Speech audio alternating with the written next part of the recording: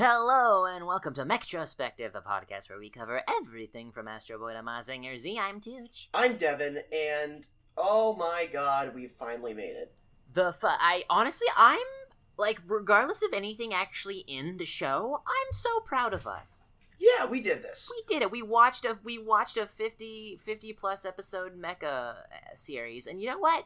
It didn't feel like shit. I'm ready for the next one. Yeah, I am very excited to sink my teeth into Ideon. It's a little shorter. Ideon, I think, is only 38. Yeah.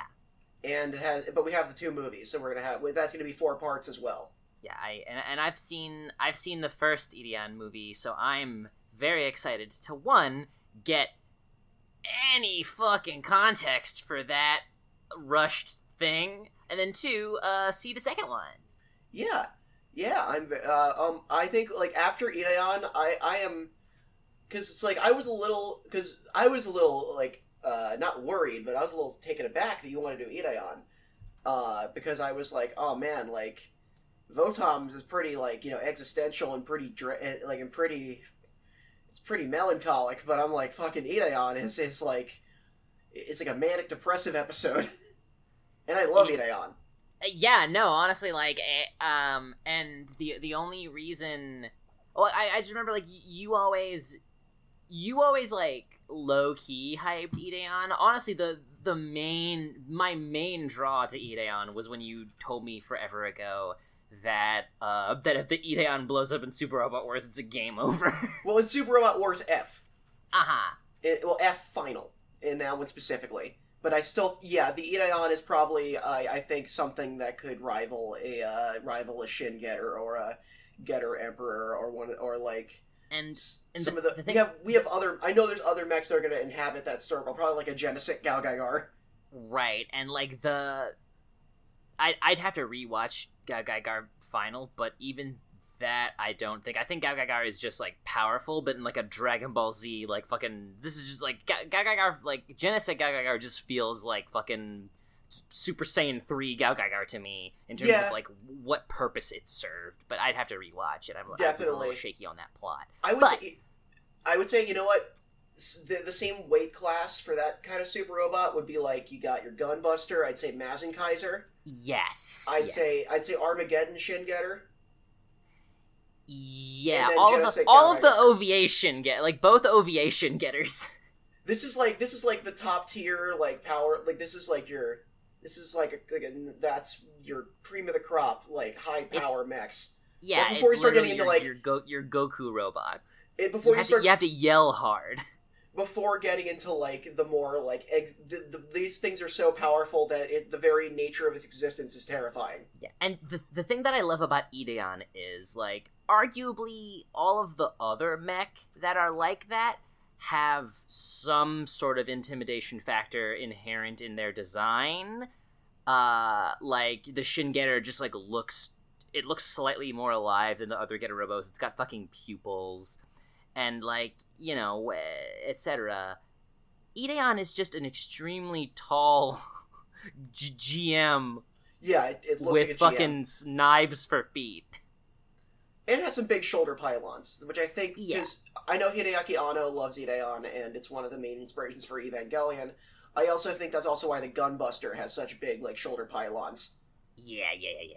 But that's... so, like, but so much of the... But, like, Ideon is not, you cannot judge Ideon by just its design. You cannot glean anything that Ideon is actually about. And I think that's what probably makes that's probably why so many people just haven't bothered to look into it, because they look at that and go like, oh, that's like a big toy or whatever. Like, I don't need to watch that.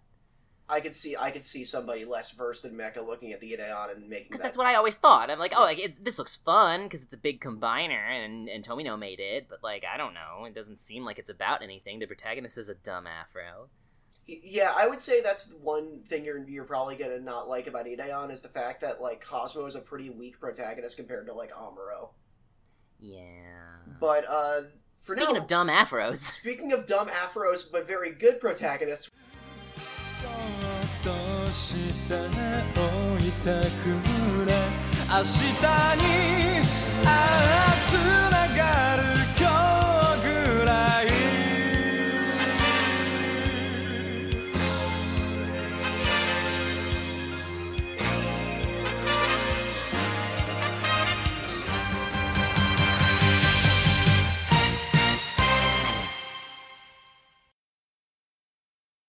Okay, I need before I declare that this is the best arc of Votoms, because I've said that every episode. How would you rate these, like from best to worst, arc wise? Because I would rate it probably 4, 3, 2, 1. Every arc gets incrementally better. Definitely. I think I will agree. Like, asking me to rank things is such a fucking annoying mess coming from my mouth, because my mind always ranks things quote unquote objectively, which doesn't exist. Yeah. And then I do one objective take and then one more personal take that feels more personally objective to me. So maybe if I can psychoanalyze myself for a second, maybe that's just me pandering to imaginary people who don't actually exist if I'm afraid they'll yell at me. I don't fucking know. I do the same fucking shit. But I don't want to be like, so you know what, like my favorite arcs, shit, what was Nam Planet called? Kumin. My favorite arc is the Kumin arc. That's my favorite. That's my number one. Okay. But then it's definitely 4-3-1. So then Quent Sansa. Are we gonna go Quent or Quaint? What do you want to do? I like Quent because it's not an actually English word. Yeah, it's not a word. I like Quent. It's just easier to remember, and I'm pretty sure that's how it was that's how the subtitles spelled it. And you know, how much of that can you objectively glean from like Cuento? But yeah, Cuento. It could really go either way. This arc is pretty nuts. Let's talk about there's only 3 new mech designs, and we're going to talk about the big battle OVA at the end. Oh, the protagonist of Berserk is called Gatsu? So I'm a big fan of Suda51, and I got really into his older games, and they're all coming back to his, in No More Heroes 3 into one big continuity called Kill the Past. And it would take an entire podcast for me to explain that, like in greater detail, but one of the games earlier in that same continuity is called Twilight Syndrome, but on the old Suda51 wiki, every time we try to change the title from Twilight Syndrome to Twilight Syndrome, it would always be changed back by the admin. And it's something, and that was one of the many factors that led to us just saying, fuck it, we're gonna make our own wiki. Yeah, God, I like that. What a power move. Fuck it, literally, like, fuck it, we'll make our own wiki. The other one was so full of misinformation and bullshit anyway, so now we're making a better one, and now people are starting to edit it. It's awesome. With blackjack and legitimate romanization. With blackjack and Kamui. But that's a different podcast. So does this arc change the show for you at all? Like, does it recontextualize the show a little bit? Because it did for me now that I fully remember the context of this arc, because I just watched it. I mostly remember the ending. Fundamentally. And I mean, like, honestly, like, even before I knew anything about this, like, the way you hyped it up and the kind of shit that one OVA hyped up. Roots of Ambition, yeah. Yeah, like, Roots of Ambition set the stage really well for me. So I wasn't exactly, like, super honestly, like, I would love to, like, behold the viewing globe and look at an alternate universe where you were like, Tooch, don't watch Roots of Ambition and just watch Quent. I would have lost my goddamn mind. I think in a good way, though. I still think I would have watched. I wanted to hype you because I was so excited to talk about Wiseman and all the weird shit that goes on in this arc. I'm just gonna say right now, like, if this episode might sell you on Votoms,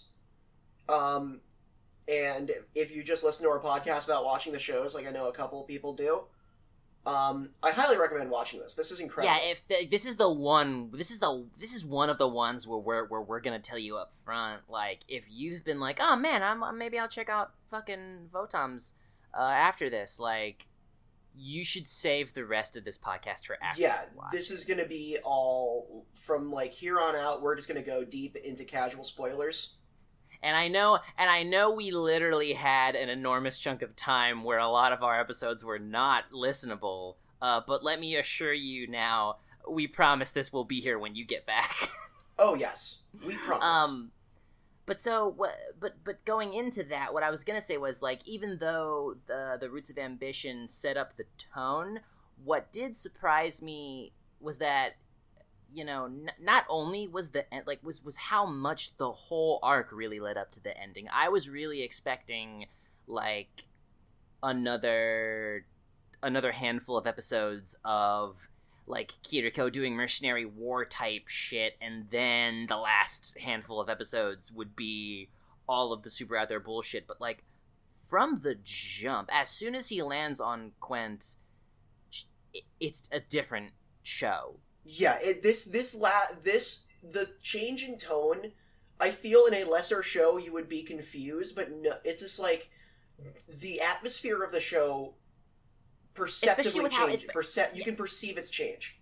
Especially with how Sansa leaves off of just like, you know, I think I made a joke to you, but just like this very ominous thing of like, go to the Dagobah system. Go to Dagobah. It's like Kiriko, go to Quent. All of your questions will be answered. And it's like, ooh, Quent, what's gonna be on? And like Rochina suddenly showing up as like on the other side, and suddenly showing up from Ballarat. Like Rochina is now a main cast member in this arc finally, as opposed to kind of a lingering a force on the horizon. Like Killy, who also the leader of the Secret Society, he's in here too. The Schmeddle twins are kind of along for the ride, and they're almost more of an audience surrogate than fucking Kiriko is. They glowed up this arc. I'm glad they got like something to do, because when I first met them in the fucking Last Red Shoulder. The Last Red Shoulder OVA, I was like, okay, these are some good cronies, and like they fucking, to their credit, they had a fucking part to play. Yeah, they had a nice little arc through this season.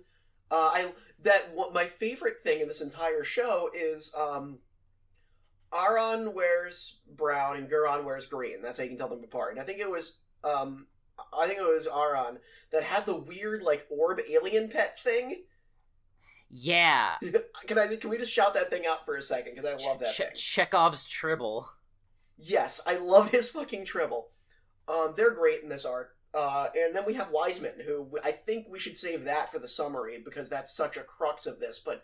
Yeah. If you haven't already stopped and you want to watch it, like now, like stop now. This is emergency brakes, like right now. Yeah. This is the last chance to get off the scary roller coaster. Ba-ba-da-ba. And the title card just says the scary roller coaster. The scary roller coaster. So we got the mech designs. We do. We got one for Big Battle when we get to Big Battle, and then we have so we got the Zwerg, which is what the Secret Society use on Quent. They don't use a tortoise type anymore, despite they have a similar cockpit. They're kind of shorter and wider, and look like they're kind of made. I think that's why the weight is distributed differently, so it can cruise across a desert without getting stuck in the sand. Yeah, probably. And they had the weird little hovercraft things later on. Yeah, probably also to keep them from sinking into the sand. Which was a nice design. I like that. That's believable. Yeah. That's some good little... That's a nice little touch of world building that people, okay, we're on a desert planet. Yeah, because one thing I did, like, because I also have a couple people interested in Votams, and one thing I did tell them was, like, oh yeah, no, it's like a sci-fi, it takes place on multiple planets, like, most of them are just kind of barren desert worlds, but it's still good, trust me. We've only seen 3 planets so far. We got Melkia, which I think is like kind of like an Earth-like planet that's kind of fucked up.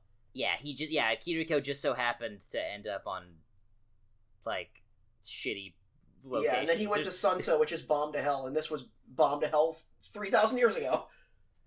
Well, I would say, could you imagine, like, Kiriko being in, like, multiple hellscapes on the same planet, and then, like, a country over, everything's perfectly fine and everyone's having a normal one. But that's just Earth, my dude. Yeah. So, so what do you think of this Zwerg? Do you like this boy? She purble. I like it.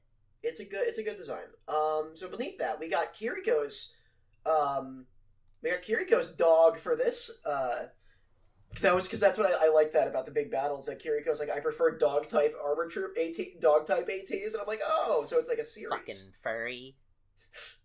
But you were saying, like, why are they all dogs? Because I guess that's just like that line or that style of like the dome headed AT is called like a dog.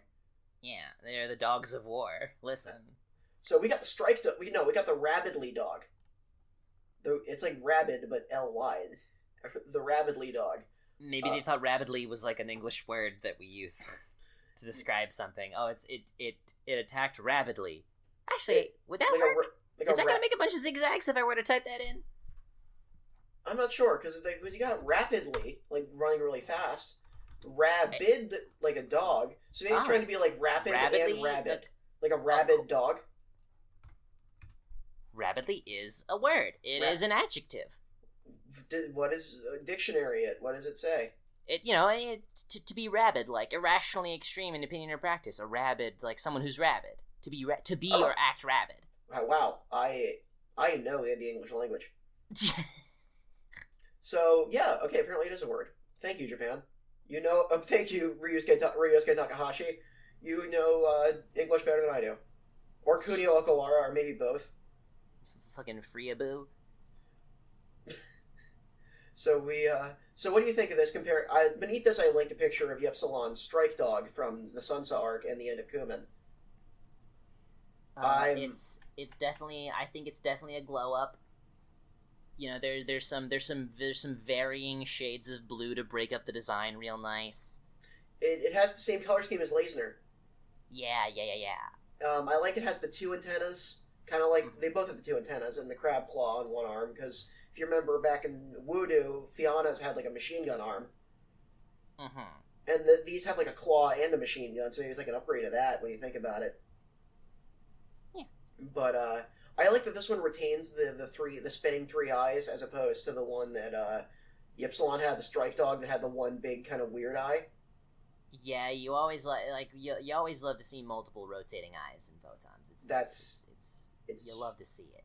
So then we have another Berserga unit. How did you feel? So you were a little off on the, because this is I think the Berserga WD is the one that Shako uses in Kumen, and then this one is the Berserga DT that's used by Fianna. And they're not too different in design. This one is a little more red. The other one was a little more blue. Yeah. This one's apparently older according to the lore. According to like an offhand line by Shako, this is an older one. Huh. I guess I could believe it, yeah. Like Shako was using a newer one when he was a mercenary. Ooh, but fancy boy. Now that you know more about Quent and like its like history and society, do you like the design a little better? This design of mech is specifically Quentian. Yes, like that, because that was the thing, is that they make like an offhand line that like Shako is a Quentian or a Quentman, and like they don't really elaborate on what that is. And then like kind of Kokona reminds you like when they're first landing on Quent, she's like, wasn't Shako from Quent? Like I think Kokona said that to kind of like well that was actually after Shako already showed back up, but you know. Yeah. Just remind the audience that he was relevant somewhat back in Kumen. I killed Kanye. I do like it. Like it's as a line of mechs in a wider universe. Like it is good. It is just like, I think one of my main takeaways, like of a fleeting notion that I had while watching this. And that I ultimately like dropped like whenever it came to mind was like, is this a mech series? Yes. And it is, of course it is. But I guess what I mean when I think about that question is like one of the things I love about this show is that it doesn't necessarily like it is a mech series that is not about the mechs, which arguably is a quasi-genre, or at least a type of plot trope in this genre, but also not super common. Yeah, I do like that they make less of a deal out of them. Like, mobile suits are very important in the universe of Gundam, whereas armor troopers are kind of just, they are what is used for war in this universe, and that is the extent of it. Kiriko doesn't marvel a bit at an AT. It's the same as a tanker and looking at a Hummer or a Humvee. So I guess what I'm saying is like, well, part of me would love to see like some extra like world building lore that does go deeper into the varying AT types and how they're different, why they're different, the design choices inherent to whatever culture or country was manufacturing them. But also, I feel like if the proper show itself went into that, it would be doing a disservice to everything else Armored Trooper Votoms is trying to do. This Armored Trooper Votoms is very focused in what it wants to do. And I feel that, like, that's not saying this franchise can't, but the original installment Votoms, like with the story of Kiriko, I think they were very focused on what they wanted to focus on. Yes. It was less broadly, it's a less broad show. It's really focused on what themes it wants to talk about. And that came across in this arc, because I feel that, like, the show doesn't outright explain a lot of its mysteries, but after they explain kind of the main mystery of what's actually been going on this whole time, then everything else kind of falls into place through reason and logic. Or at least through, maybe I'm just making headcanons, I don't know. No, I do think, I think it's less that everything does fall into place, but you can do that work. It's not as obtuse, but I think of a Dark Souls. Like, Yeah. it is giving you all of the pieces, and there is a narrative through line, but it's not gonna fucking, I know he's your boy, but this show isn't gonna be written like a Kojima game where Yeah. they make absolutely fucking certain that every line of dialogue is like, do you know what the theme is yet? Let us tell you again Oh in yeah, this other I love Hideo cutscene. Kojima, but he's far from subtle. And Honestly, his lack of subtlety part is of me- part of what I like about him. Also, part of me just wonders if Kojima just doesn't trust gamers I to think fucking follow him at all. I mean, would you fucking blame him? Not really. I love Kojima. But yeah, like, for example, I was starting to think of, like, so what ultimately was the purpose of Fiona and Ypsilon? They don't really straight out say that. They explain what Kiriko's purpose was, but then you're like, but then if you sit there and think about it for maybe a couple minutes, you can then really get, like, oh, that makes a lot of sense. Yeah, and Wise Man does I think there's multiple things going on. There is absolutely, like, there are answers to what do all of the characters and specific plot moments, what do they represent literally in a textual sense, and then there is also the second question of how do these characters and plot moments affect the overall theme and tones and like messages that they're going for. I think those are two different answers. Yeah. This show, once again, I think before we get into the summary and our, because this one's going to be long because a lot happens in this arc, and some of it we're probably not going to remember entirely in order or accurately. We're gonna be. I think like this was such a because a lot does happen, but also it really was one kind of continuous moving thread. Yeah, so I think we're gonna be all over the place. We're gonna be all over the place a little bit, y'all. All the more reason to actually watch this arc before you listen. Yes, definitely, because there's a lot to talk about, but we also need to give a lot of context. So we might not give as much context as we usually give, just because of the sheer volume of stuff that happens. Yeah. And I mean, if you want that context about watching the show, MAHQ has comprehensive reviews of every episode with a full 6-paragraph synopsis of each episode. Damn, so nice. you can do that. Sometimes when I want to review an arc, I'll just scan through a couple of those, just so I can remember some finer details after I do that an hour before we record. That site is great. Yeah. They have their own podcast, which I haven't listened to, but apparently it's good. So that's where I guess we'll begin is with this Kiriko just showing up in the desert, just land and then walking to a city.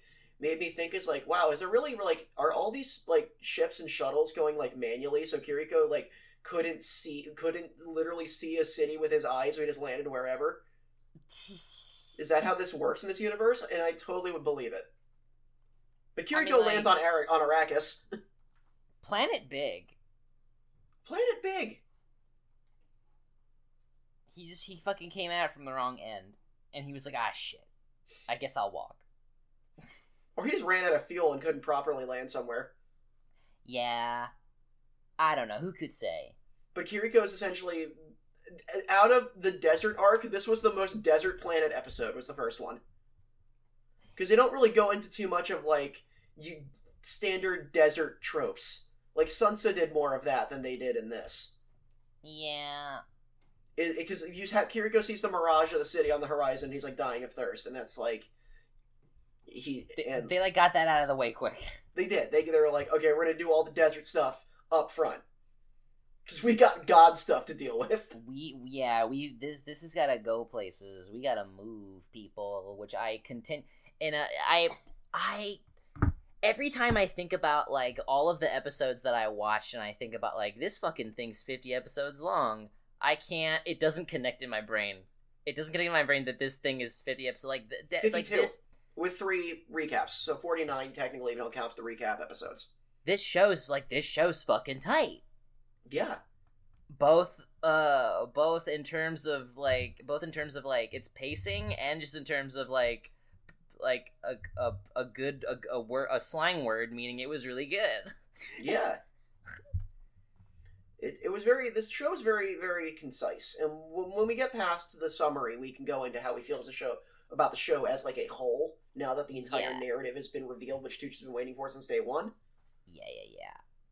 Yeah, actually, I am ready to get into it, because, like most things, I am probably gonna be able to process a lot better once the two of us go over it.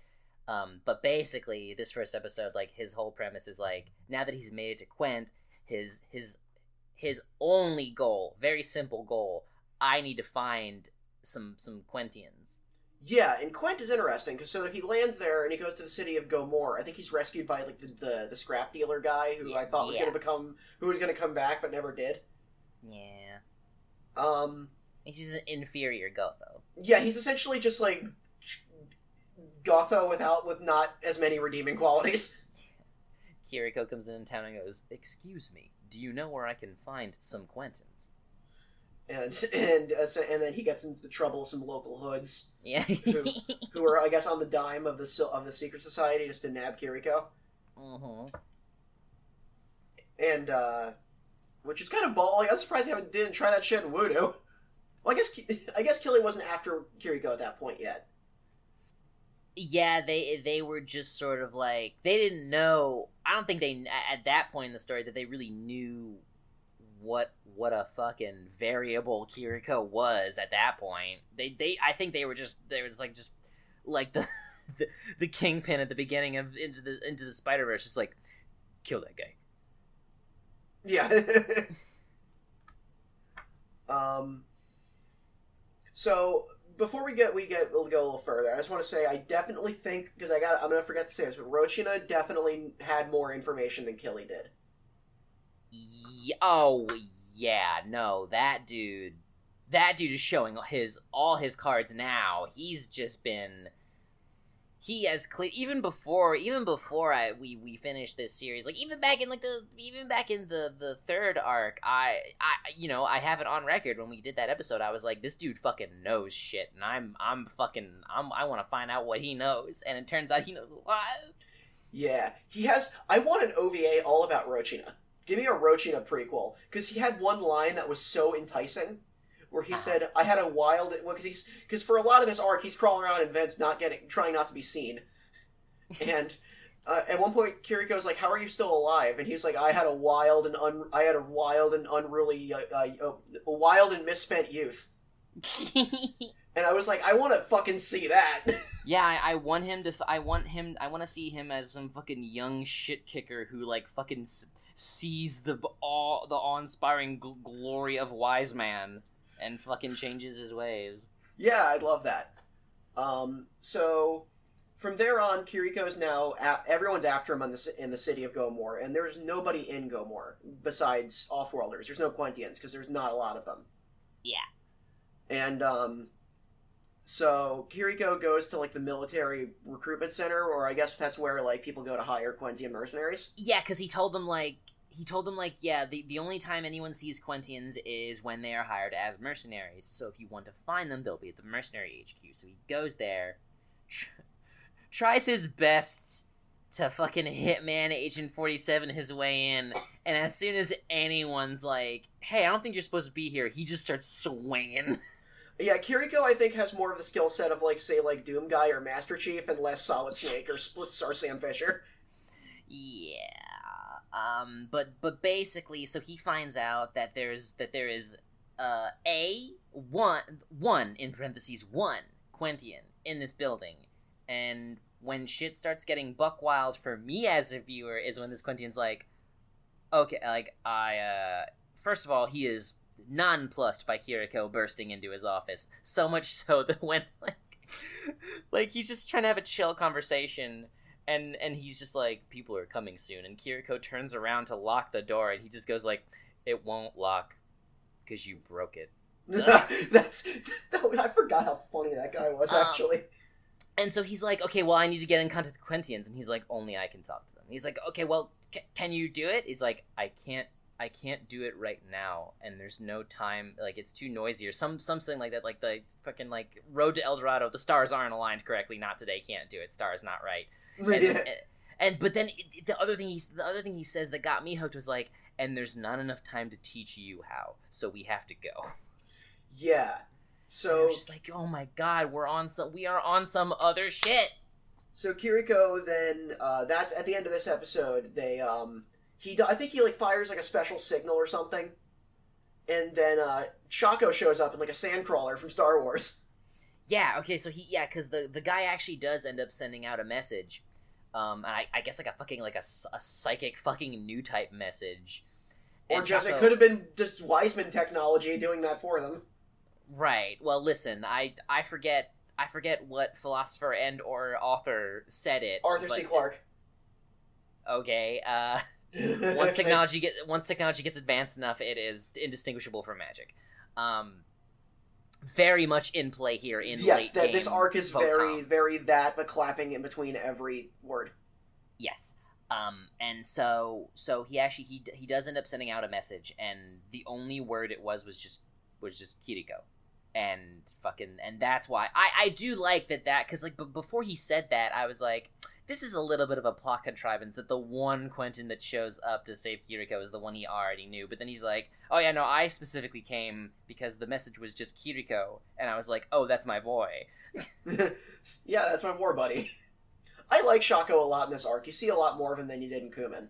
Yeah, no, honestly, so much so that, like, I don't necessarily remember him that well in Kumin. Like, Kiriko said, if nobody on screen said that he was from the Kumin arc, I would not have known. Just because so much other stuff was happening, and he is much more of an active player here. Yeah, he was just kind of a very quiet guy. He was there the whole time. He was one of Kiriko's squad mates, along with like Kanyu, Botaria, and Kidera. Yeah, and I did enjoy them as a group, but like it's hard to remember their individual contributions. Except what for, I liked a lot, the big, tall, loud guy that Kiriko had to beat up to get his approval. Yeah, that was Kidera. Yeah. And what I do like though is I wish Shako was a little more of a part of the cast later, because he fits in really well in Big Battle. You know what? Yeah, he does. And so, I mean, you know what? Hey, like, better to have us wish that there was more than to wish there was less. Like Bungie. Yeah. No, Bungie, I don't want there at all. Fucking Bungie. So you haven't even seen Bungie. I'm so ready for you to be like, Tucci, I never want to talk about Bungie again. I never want to talk about Bungie again. That'll be the day. So Shako and Kiriko have I think a whole episode where they're just crossing the desert and chatting, and he's like, Kiriko's like, what happened after Kumin? And then Shako kind of shrugs, just like, I don't know, like, I'm literally just a soldier. That's all I do. I kind of like, and then I came back. I wasn't really invested in what was going on anyway. Hey, do you want some graboid steak for dinner? Yeah, they fight a Dune sandworm. This arc is very Dune, with ancient underground society under a desert planet. He really buries the lead because it was, I mean, either he called it this or it was translated as, like, a sand mole. Yeah. It was called a mole, and then this thing bursts out of the ground, and I'm like, you don't know what that animal word means. I've been deceived. They're dune sandworms, just not as gigungus. Yeah, I think they're like smaller, slightly smaller, or at the very least less long. They're graboids. Yeah, they really are graboids, like the baby sarlaccs. And so Shaco just eats it, and it's great. But I tell you what, like once he cuts it up, puts it on the grill, I'd eat that. Yeah, it's a big steak. It's like a big fucking steak. And then this is when you started telling me, like, I don't like what's going on. This is how Midsummer ended. Oh yeah.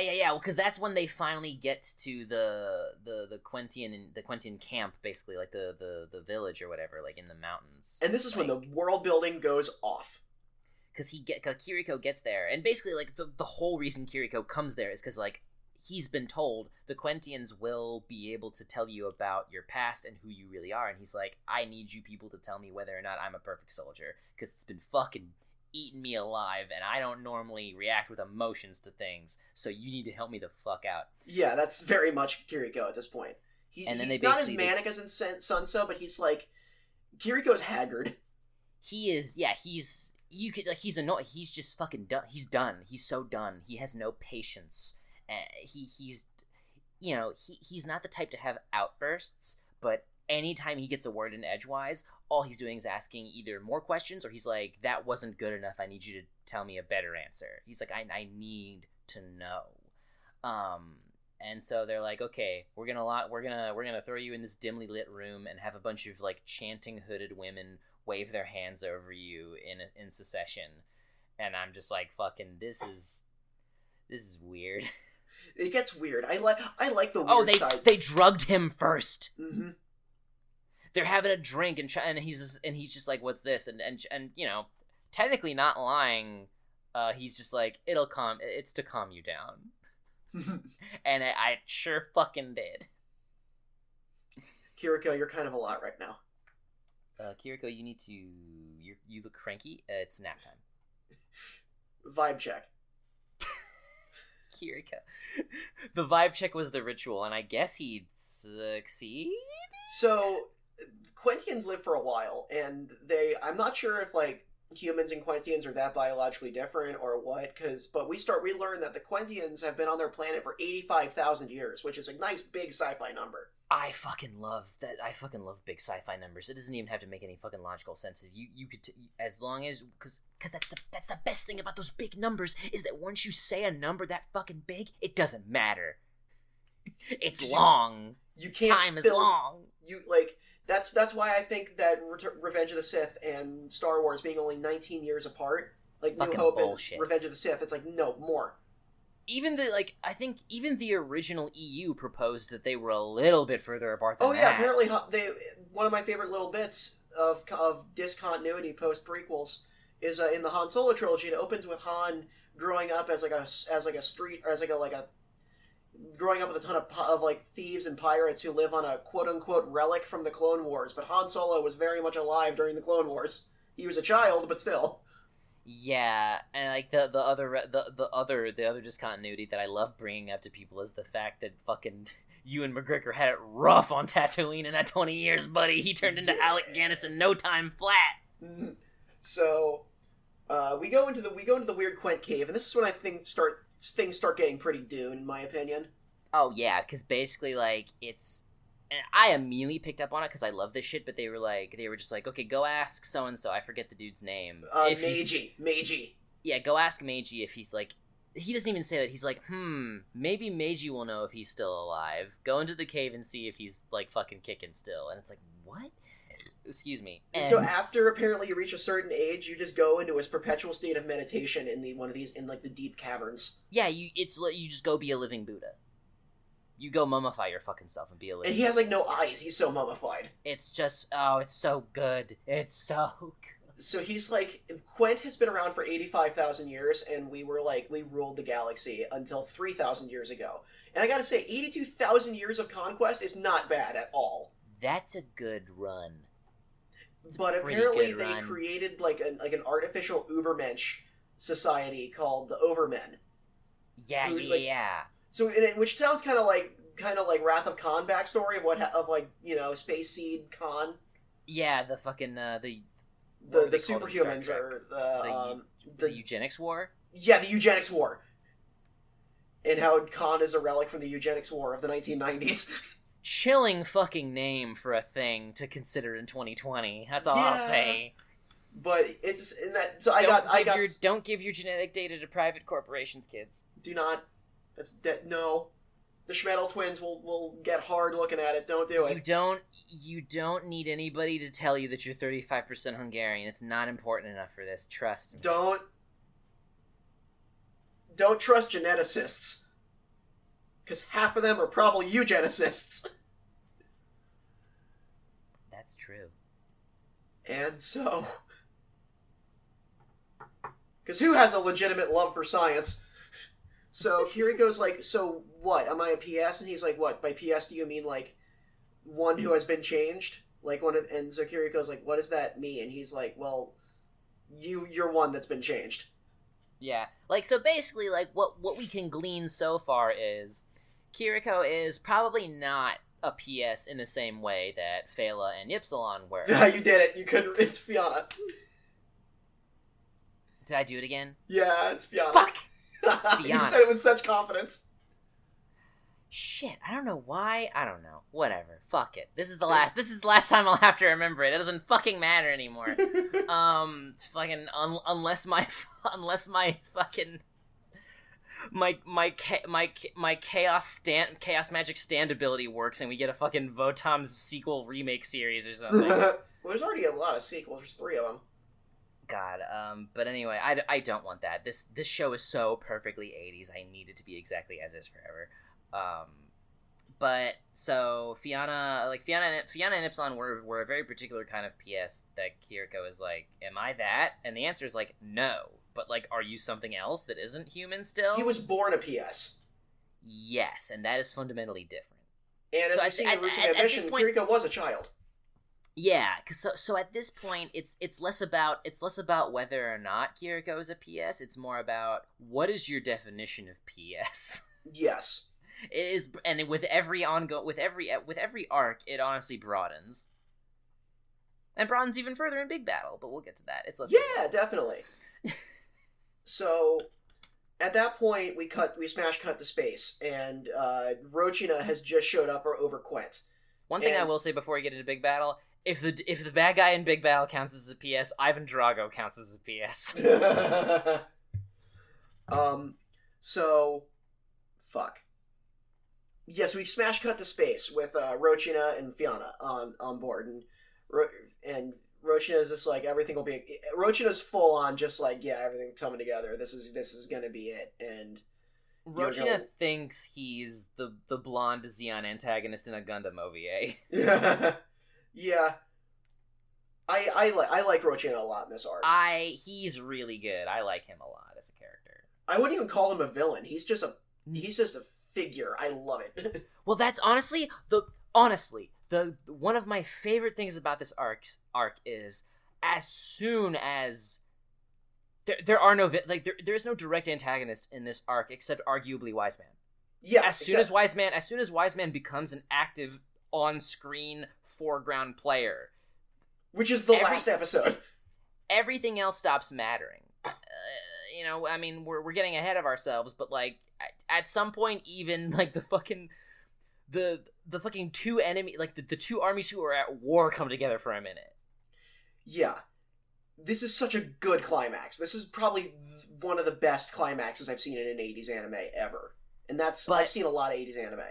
So basically, Kiriko being ever Kiriko, like the more he learns about not only his own origin, which is what he came here for, but he learns less about his own origin. He starts learning more and more about Quent and the Quentian people and the Quentian past, and he starts looking around and he's like, this isn't adding up. Something is fishy. Something stinks. So something is rotten in the state of Quent. So we cut to space with Rochina and Fianna, and Rochina alludes to kind of a my master the guy who's giving me orders is like here. Yeah, he starts being specific and vague at the same time, because he's like, oh, I'm being drawn by a different power, and she's like, what is it? And he's just sort of like, I don't really fully understand it myself. Yeah, he's just like, but you definitely see he has some degree of like a combination of like a fascination, a loyalty, and like almost just like an obsession and a loyalty at the same time. Okay, Ocelot, fucking. You're not wrong. We know Kojima likes Votoms. Dog. Fucking Kojima Productions Votoms game when? Oh my god, can you imagine that? That would be... Oh man, don't say that to me on air. I can't... Oh man. It would just be like, it would move like the fucking, the D-Walker, but big. Yeah. Big D-Walker.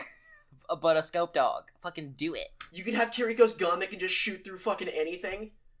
God, where it's like a hybrid of a pistol and a shotgun, and I love his gun so much. Everything is so well designed in this series. Everything is. I really came to appreciate everything in this. I think every opportunity that Fist of the North Star got to have a video game and failed, Votoms should have gotten that attempt and probably would have done a better job. There's a PS2 Votoms game that I've heard is really, really good.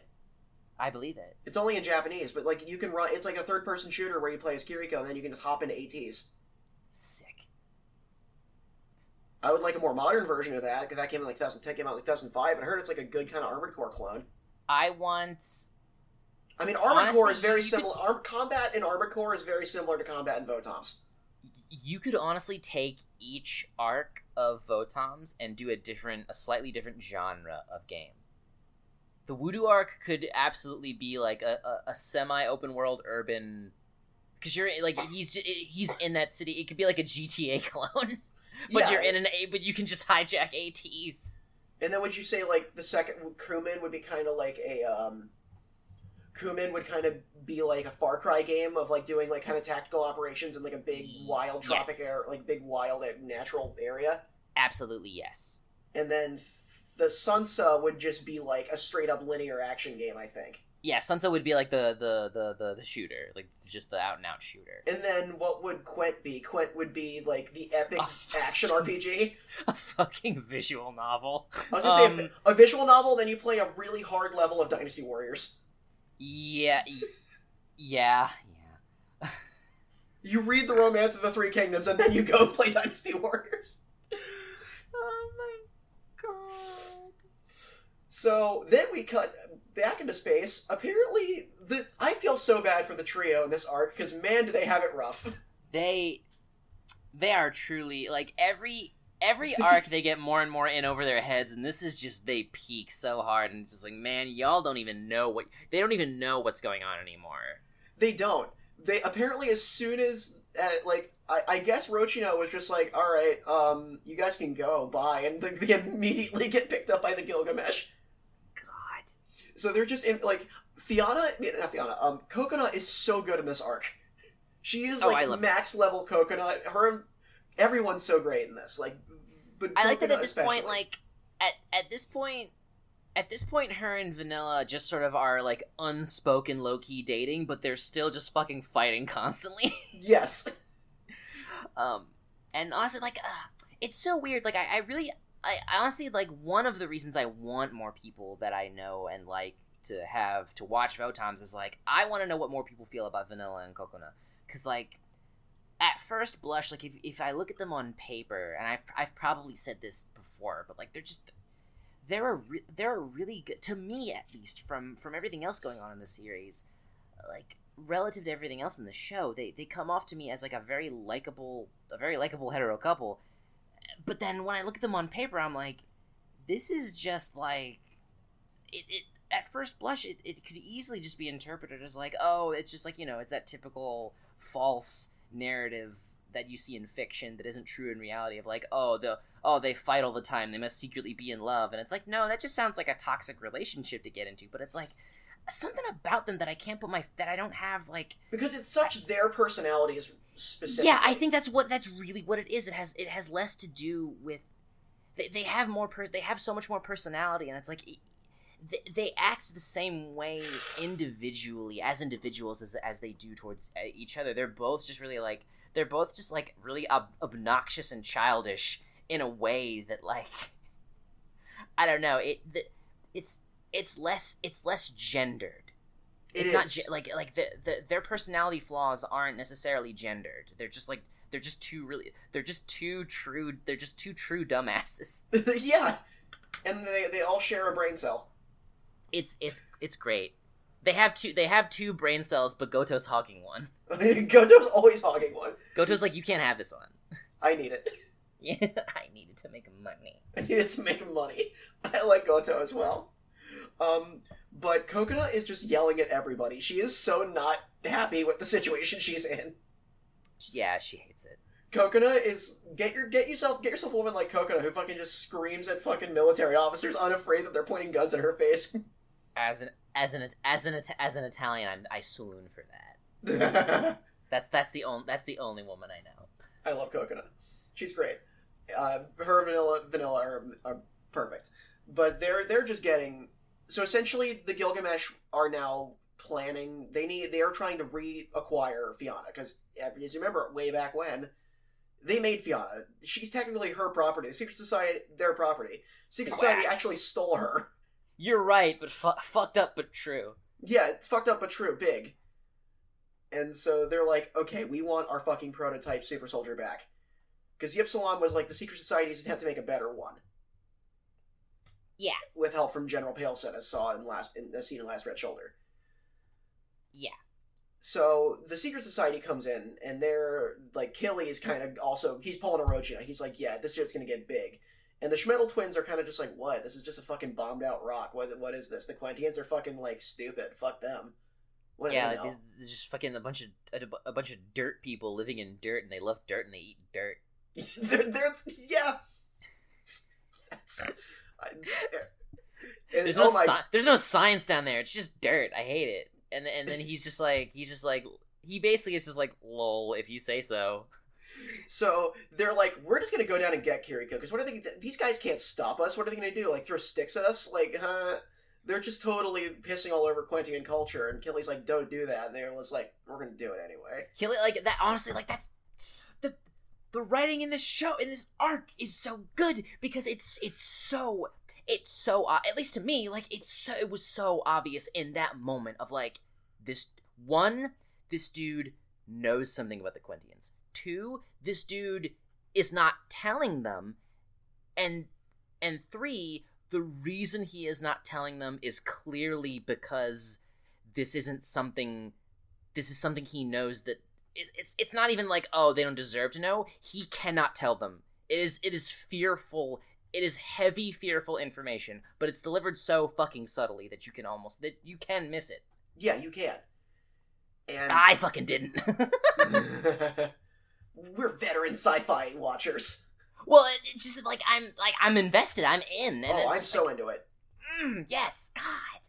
So I think at this point the Schmeddle twins show up.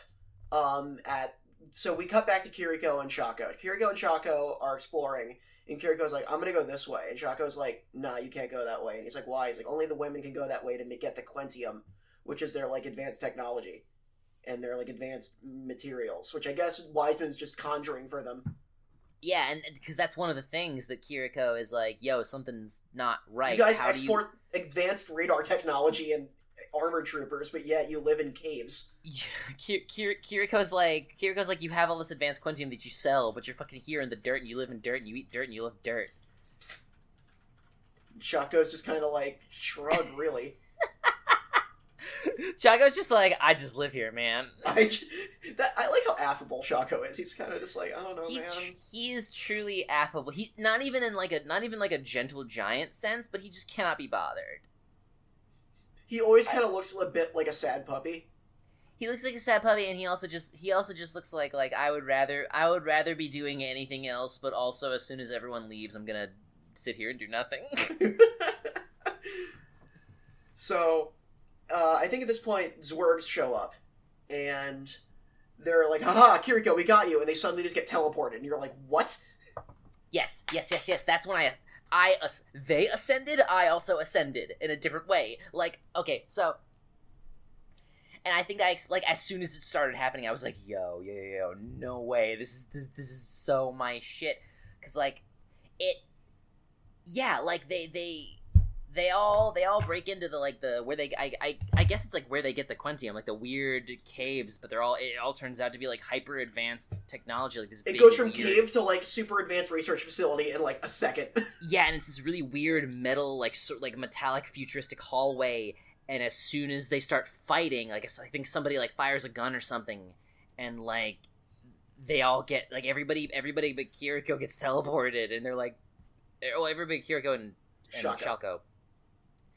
And I immediately knew what fucking happened, so, like, honestly, I have to try to think back if Austin Walker has watched Votoms, because so much of this last arc reminds me of the sci-fi seasons of Friends at the Table, where they do sci-fi mecha stuff, but, like, they always do the big futuristic, this is so scientific that it's magic shit. And one of the things that they did was, like, one of the planets that, like, the second sci-fi season took place on, like, it ended up having a kind of strange sentience about it. And one of the things that the planet itself decided was, like, no more violence. You cannot do violence here. And one of the specific ways it interpreted that was, like, if you were on the planet's surface and you fired a gun, the gun would break. And, like, there were certain pockets on the planet where, like, I guess, like, the sentience was thickest, if that makes any sense. Like yeah. Just like where, like, you know, like, again, like a big Dagobah cave test energy,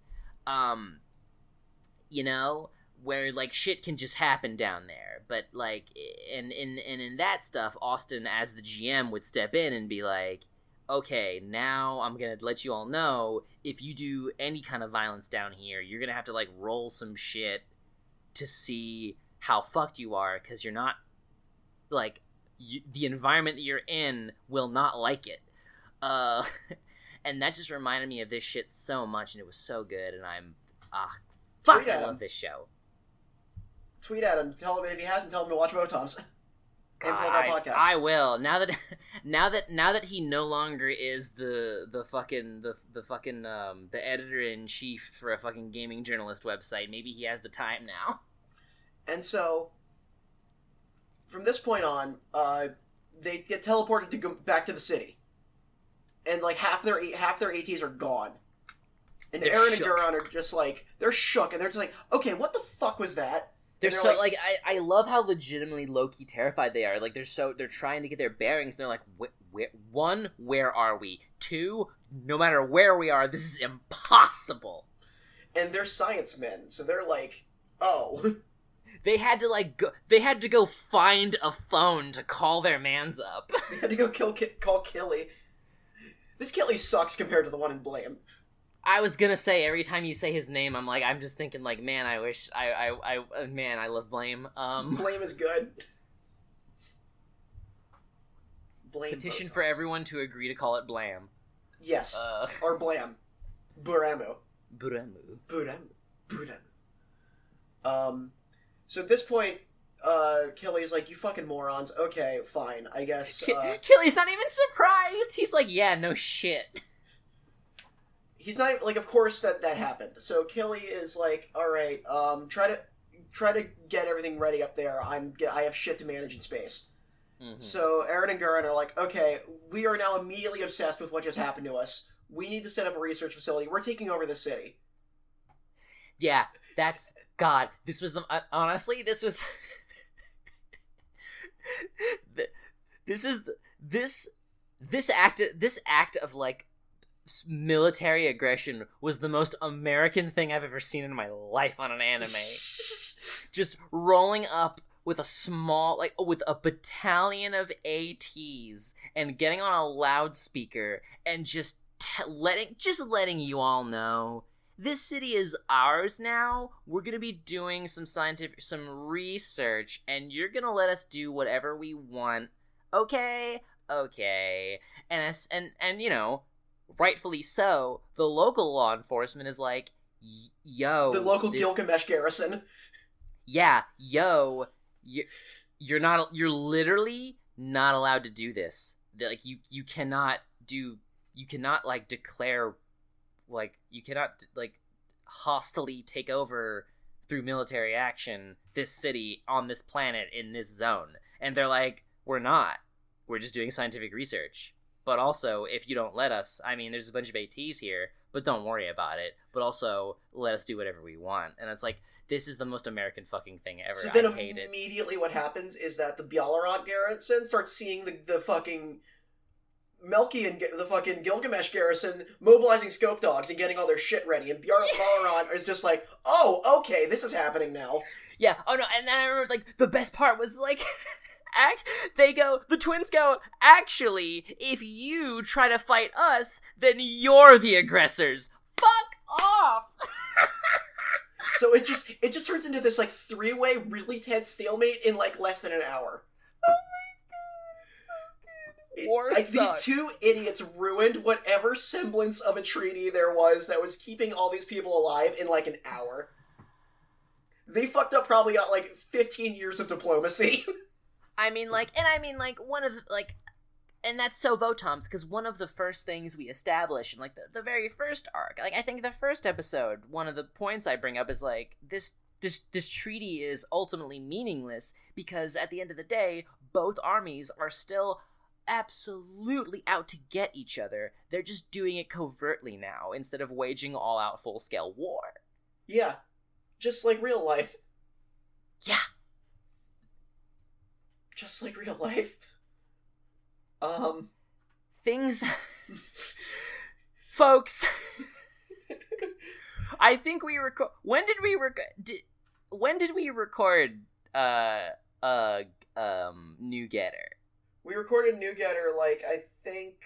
Like the second? Yeah, the second, yeah. Or the third or something? Yeah. I think the day after that... It was the second, yeah.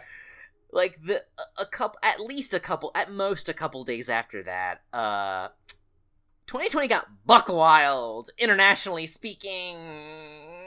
And we're not a political podcast, but if you follow the news, we're terrified.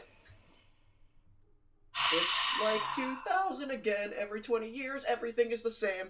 Forever war, forever war, forever war, forever war. Just like real life. So... in less than an hour, international diplomacy has been destroyed, and Gilgamesh has a huge fleet now with 2 objectives. Figure out what's going on Quent, because something big and weird is happening on Quent. Get Fianna back. Get Proto 1 back. So, this is where Rochina gets called back down to the planet, and then Rochina's just like... okay, I'm just gonna... he's telling his guys, his Balaran guys, he's like, listen, I'm just gonna lie and say we don't have her. Because, like, what are they gonna do? Are they gonna board our ships like that? They can't do that. Yeah, honestly, at this point, I super lost the plot of, like, what side he was even purporting to be on, because he's so clearly doing his own thing. At this point, he's working for Balaran. Yes, he's quote-unquote working for Balaran, and what that actually means is he's like, Balrond are the people keeping track of him because he knows that they'll let that he can get away with more than he could at the other side. The only reason he left the other side in the first place was because, like, they basically fired him, and he was just like, oh, okay, I'll just go to the other side. I can fucking continue. I can continue the actual shit I was doing all along there instead, and it doesn't matter to me. And I can just pay them to leave me alone by giving them all the military information I have about Gilgamesh. And he basically tells his superior officer that as he's walking out of the office. Yeah, that was such a that moment of that moment in that last arc was when I was like, okay, this dude's a motherfucker, and I'm highly interested in what he's up to. I like Rochina a lot. Rochina's a great character. Oh boy. So Rochina is like, I'm gonna lie and say that she's not on here, because it'll get them off our backs. We can then deal with what we're dealing with. And everyone's kind of confused. If I just lie, then they won't know the truth, and then everything will be okay. Flawless logic. So he goes out there and meets the Lepard, who is the Gilgamesh guy who's now working for Rochina's old boss, Battentine, who was the guy Rochina reported to in the first 2 arcs. Yeah, is now commanding. I'm pretty sure he's Rochina's replacement, Lehman.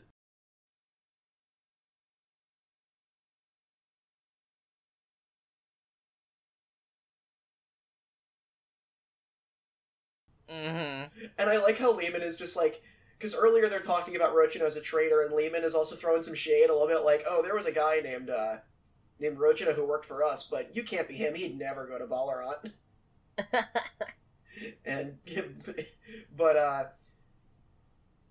So he's like, yeah, we don't have the prototype. You have bad information. Like, I'm sorry.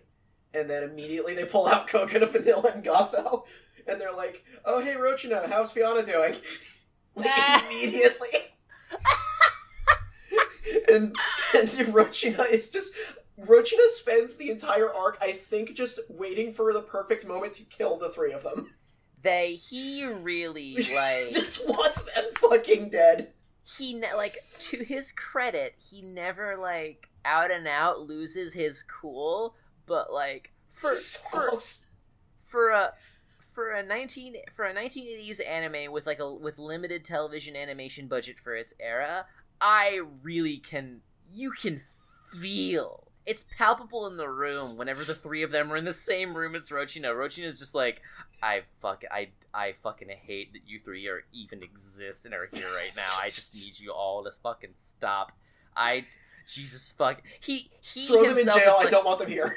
He's just like, you 3. He himself, his opinion of this show, if you asked him, the real character, what his opinion of Armored Trooper Votoms, the show he's in, was, he would say, it would be a great fucking show if it wasn't for these 3 fucking chuckle fucks. I fucking hate them so much. A lot of people feel that way about Votoms.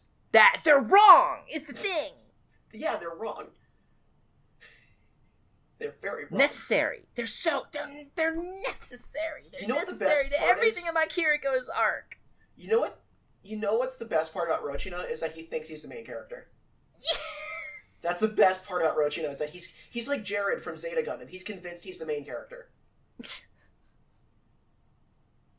Like, Jared's entire thing in Zeta is just getting more and more and more upset and finding out that Camille is actually the protagonist of Zeta Gundam. That is Jared's entire arc in Zeta. Oh my god. And that's Rochina to a bet. Rochina is definitely less of a fucking chud, but... Yeah, Rochina actually has some... like, some credence to his own heightened self-opinion. Like, he has some shit to back it up. The Chad Rochina versus the Chud Jared. The virgin Jared, because Camille killed his girlfriend. Uh-oh.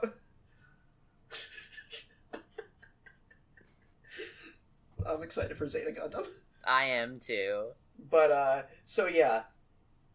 So Lehman and just like, listen, do you want to do negotiations like legit now? Like, we can start over without you lying to me. And like, Rochina bites his lip. He's like, okay, fucking fine, take her. And then he literally just goes to one of his guys and goes like, we can just get her back whenever.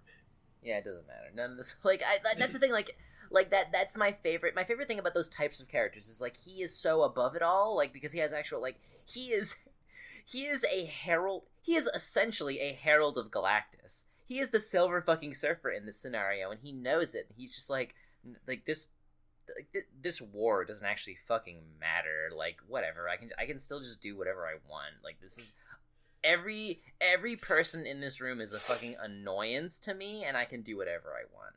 And the fucked up part is, like, on some level, he's correct. Yeah, he is correct. So, at this point, things are not going too hot, and that is when Shako and Kiriko wind up in, like, just a deeper into the catacombs, and they're like, where the fuck are we? Yeah. And this is when Kiriko first gets struck by lightning, and he, like, is lifted into the air, and he's just like, something's happening. Yeah, and this was another moment where I too lifted up into the air because like he is immediately like he has like a fucking like trip basically like a psychedelic fucking episode, and he just like sees a bunch of fucked up colors and hears babies crying. Yeah, it's like Kiriko is at this point Kiriko is actively he's typing in all caps now. Yeah, he's galaxy braining. He's galaxy braining quite literally, and he's not having the best time. Shako is kind of just like he kind of starts saying like, listen, there's like ancient shit on Quent, and we like destroyed our own civilization to bury all of this. Yeah, like they like the Quentians like exiled themselves from their own fucking society because of just how powerful it all was. They could no longer shoulder the responsibility of what they wrought, which is awesome. Yeah. So Shako is all just like, this is like, I don't quite know. This is all just like hearsay, because like I wasn't alive 3,000 years ago. But he's just like, this is some fucked up shit, and so this is when everything kind of starts to converge. Because I think Rochino is just like, okay, he's bringing Fianna down, and he's just like, you're gonna meet my master soon. And at that point, you know, everybody kind of reunites with Kiriko, and suddenly Gilgamesh just attacks. Just scope dogs everywhere, everyone's getting teleported around, and things are going bad. I think, like, I forgot exactly how Rochina fudged giving away Fianna. I know he did. Yeah, but I think that whole chunk again. I feel like every arc has a point for me where shit is kind of hitting the fan, and it's hard for me to follow the beat for beats. Yeah, this is where I get a little hazy, just because there is so much happening at the same time. But everybody winds up back in space. Kiriko fights an extent. This is a good moment. Was when they're on the Balaran shuttle, and they're like, Gilgamesh and Balaran are just now actively in combat. Like, this is legitimately happening, and they're going to give Fianna over in the shuttle, but they're going to give Fianna away in the shuttle. But Kiriko sneaks into one of the fatties. Like, he's like, Shako, you want this? And Shako's like, nah. Just pulls over the cockpit and knocks the dude out. Like, he's like, I can't fight on my own planet, but you can. Here you go. Nice. So, that's a pretty intense space fight that's going on here. Just Kiriko shooting both sides, essentially not giving a fuck. I like that when he gets too damaged, he actually holds, like, the husk of a scope dog in front of him to, like, blind in, sorta. Yeah, no, that was dope. And he, lands back into, like, I think, yeah, he goes back to, Rochina's ship, and then Kiriko, then the four of them are all in prison. Fianna and the three of them, which is where, like, Fianna kind of, like, tearfully apologizes to them, like, listen, you guys have done all this shit for me, and you barely even know me, like... Yeah, and honestly, like, it's like, to their credit, like, I feel like it was, like, not that long ago, like, they did not give a fuck about her, and they would rather she not be around, because it's, like, there was a, like, for a time, she was just convoluting Kiriko's life. Like, they did not like her because that, like, Kiriko so clearly, like, had so much complicated, unworked out feelings about... He would do super dangerous, fucked up shit all for her, this woman he barely knows, and his friends were like, you know... I think rightfully, like, hey, Kiriko, maybe chill the fuck out, and he just wouldn't. So it's like, I was a little bit surprised at how willing they were to just be like, okay, you know what, Fianna, you're cool, you're chill now, like, you're one of the gang. I like how she says she's worried about Kiriko, because Kiriko's, like, he's actively freaking out. And she's, yeah. And I love how Kokona just reassures her, says, don't worry, Kiriko's immortal. Yeah. And then, like, I like how Kokona still manages to get mad at, like, she's always sort of jealous of thinking that Vanilla wants to get with fucking Fianna. Because it's just like, you're too close to her, or like... Yeah, right, like, she's fucking any fucking excuse to fucking to fucking Yell put it. Vanilla in is to fucking emasculate Vanilla. Or Vanilla's just like, it's okay, I like my girls looking a little more plain. The church starts yelling, like, oh, so you think I'm plain then? Yeah, no, that's that classic banter shit. I honestly like Vanilla. I fucking love Vanilla. I need to look up Vanilla. I think, did we talk about Vanilla's Seiyu at any point? No, we didn't. Who voices Vanilla? I know Coconut didn't voice that many, but she famously voices Ron from Dragon Ball. Yeah, but like I just love Vanilla's delivery because he can just go from 0 to fucking like prepubescent screeching, just like and it's always Vanilla Varkla was his name. Always funny. Who okay, my anime list. Shigeru Chiba, that sounds familiar. Okay, I'm looking for, like, stuff that's relevant to what we talk about. Okay, I could believe he was, like, a comedian. He's Nico-chan's servant from some of the Dr. Slump movies. He's, one of, like, Nico, looks like a little onion with glasses. Huh. He's Pilaf in Dragon Ball.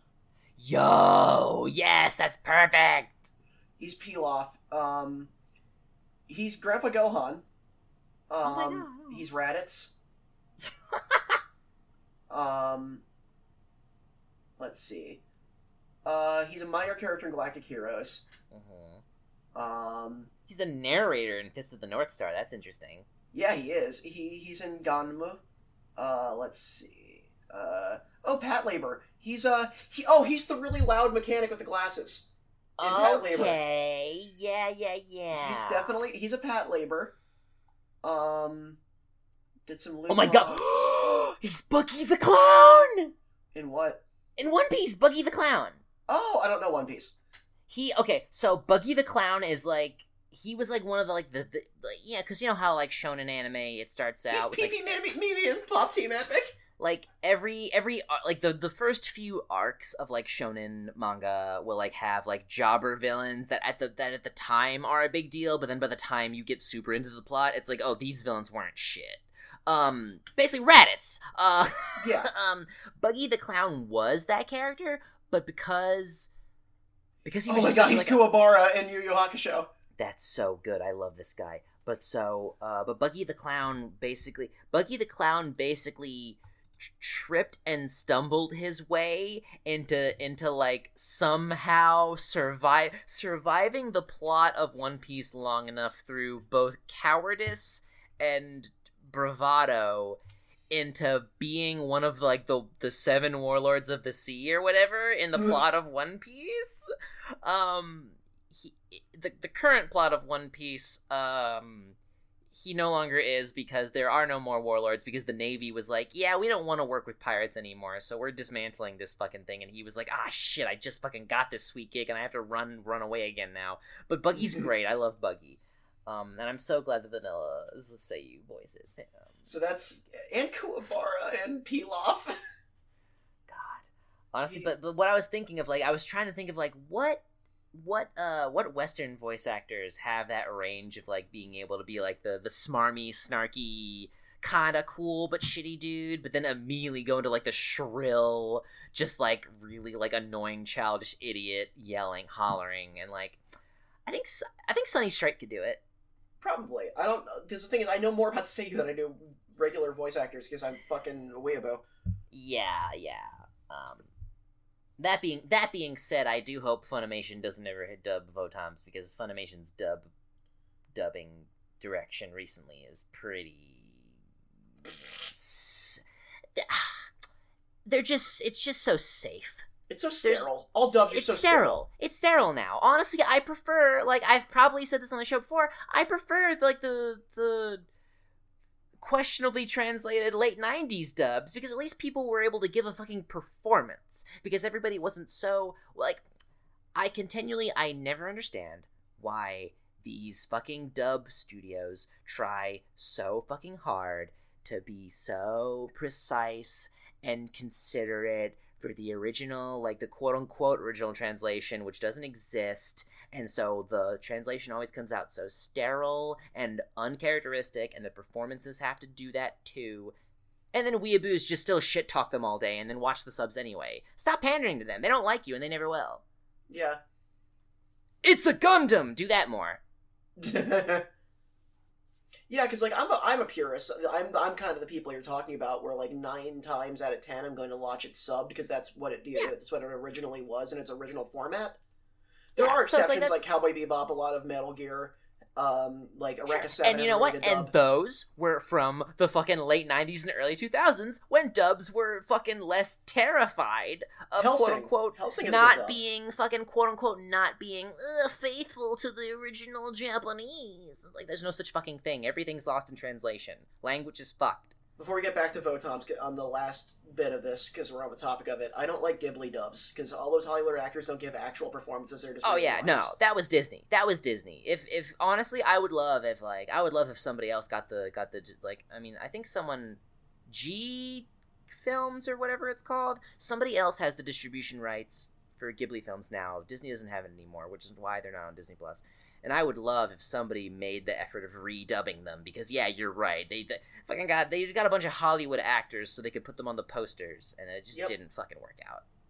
So, at this point, I think the Balaran forces are getting fucked over. No, what happens is, all the fighting around there, Wiseman doesn't like it. Mm-hmm. So all the ships start getting like teleported everywhere. To different areas. Everything is getting teleported away, and Kiriko tells Rochino, like, cut the engines on the ship. Yeah, that's the best thing, because, like, in classic Kiriko fashion, he looks at his situation, he looks at his surroundings, and he finds a way to strategize it. Like, as soon as, like, no matter what buck wild shit is happening, he immediately is like, how is this advantageous in combat? And so he's like, okay, people are randomly getting teleported. I need to find out how to not be, and then make them get teleported instead. And fucking, Devin, this show's good. It's very good. So at this point, I think the ship is going down, and they all get into an escape pod. So now it's just, the trio, Rochina, Fianna, and Kiriko. And Fianna's straight up like, don't go back to Quent, Kiriko. This is upsetting you. Like, we can let's just go away. And Rochina's just like, you know that he can't run away from this, and neither can you. Like, you've tried that already. You can't. He's like, that's why you're still here. You could have run away. I wasn't gonna fucking stop you, but no, you can't run away from this. Mm-hmm. You mustn't run away, in fact. And so, at this point, their little shuttle is now picked up by the Tettantine, and things just get worse. Yeah. And so now the Secret Society has them, and Killy starts going like, Wiseman too. I used to be part of the Gilgamesh military. All my conspirators were, and now I'm the only one standing now because, Iskui died at Wudu, Burrow died at Kumin, Paleson died in the OVA because he only exists in the OVAs. But so all that's left is Killy. All of his other conspirators are dead. Wow, I can't believe Paleson is the fucking Broly of Votoms. Shut the fuck up.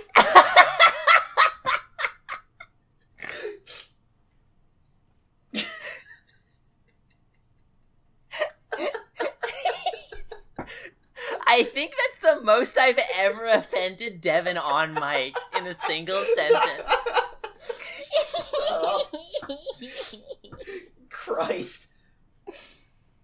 So this is when this arc was kind of chopped into three acts. Act 1 was very much history of Quent, exploring Quent, getting all into the Quentinese culture and all that. Then we get into the political side of it with everyone in juggling around Quent.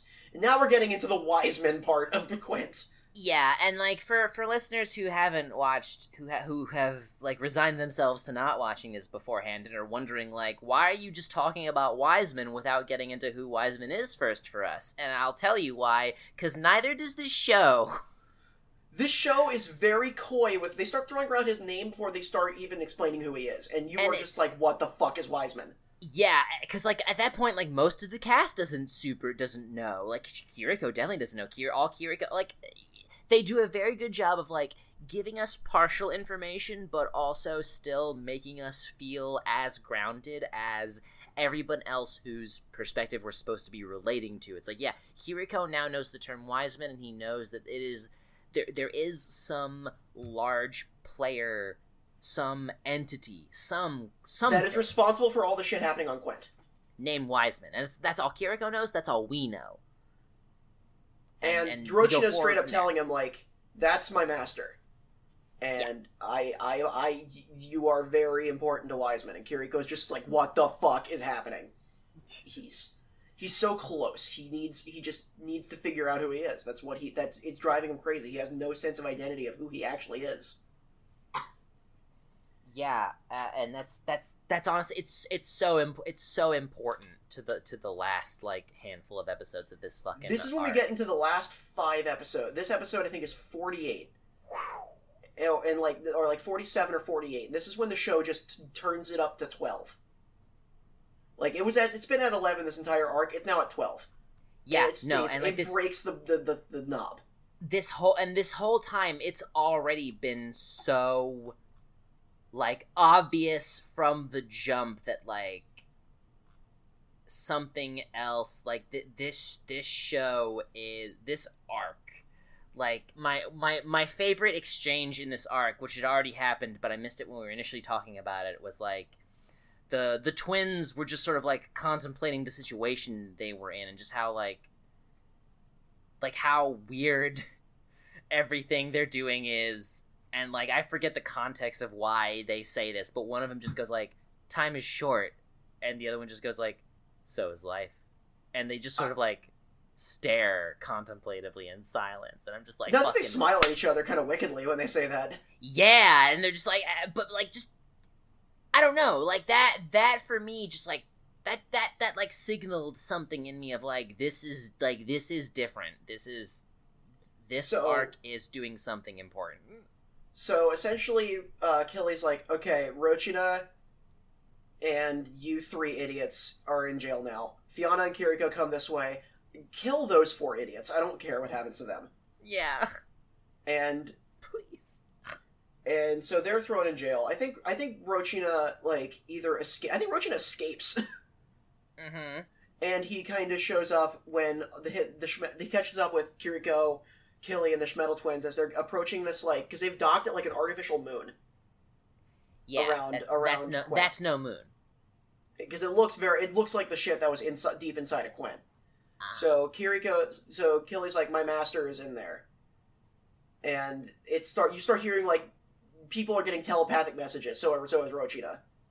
Yeah, like, there's more baby crying. Also, like, the fucking, that space station was, like, surrounded by this weird minefield of ominous black pillars in space. It's the sickest shit. It's so good. And they just sort of let the ship go, and I guess Wiseman or something was, like, navigating through it, and there's several moments where everybody else except for, like, Kiriko and Killy and fucking I keep brain farting on the blonde dude's name. Rochina are just like they're chill about it, but everyone else is like, oh shit, we're gonna die at every fucking turn. Like, this is so fucking stressful. So the gates open and, like, Killy tries to walk in, but he gets, like, force fielded, and, like, only Kiriko walks in. And out of nowhere, Kiriko starts fucking levitating, and, like, all of these, like, blinking lights are shooting at him, and he's like, because Wiseman's talking to him, he's, like, repeating it out loud, that Kiriko is an Overman.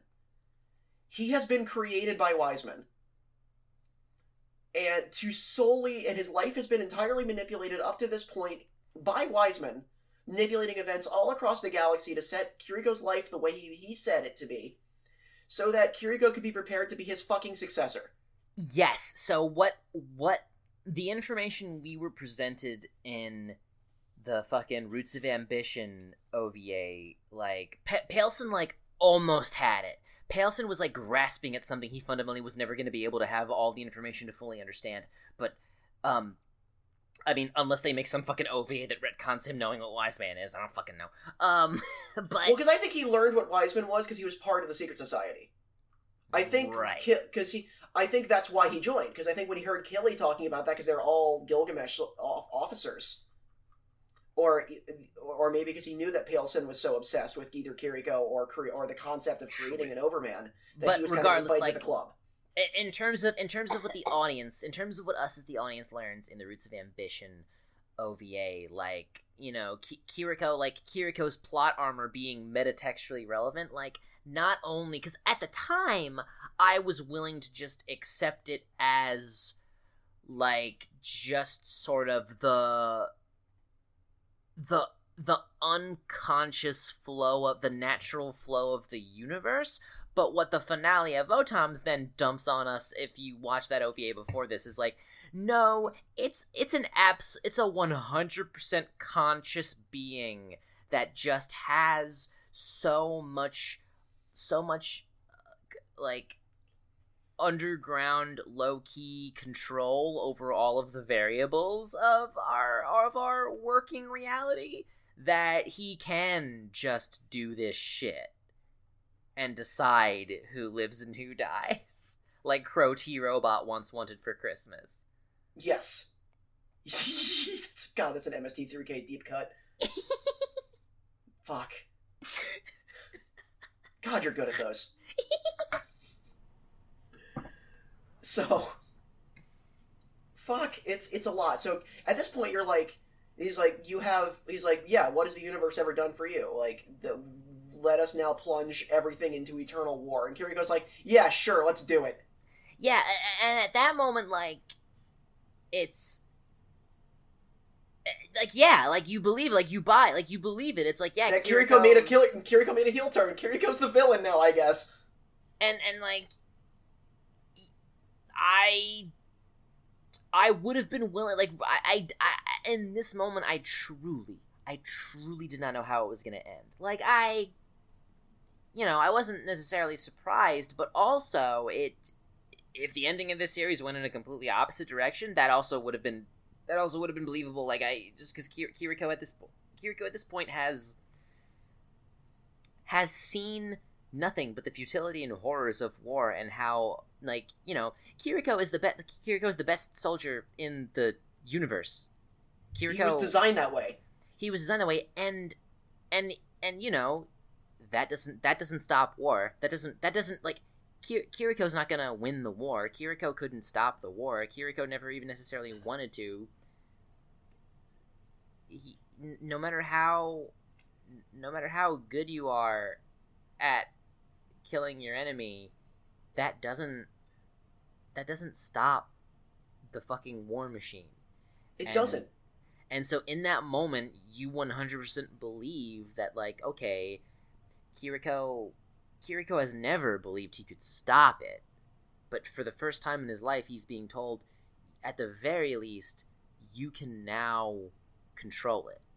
You can now have a direct hand in it, when up until this point, you have done nothing but be used as a fucking pawn, as a cog in a machine that does not care about you except for what you can do for it, and it does nothing for you. And on top of that, he was a fucking Red Soldier, seeing the worst of the worst, being ordered to do the worst of the worst. I liked when that came back. That was so good. But yeah, so, like, Kiriko walks out of the fucking wise man room. No, he floats out.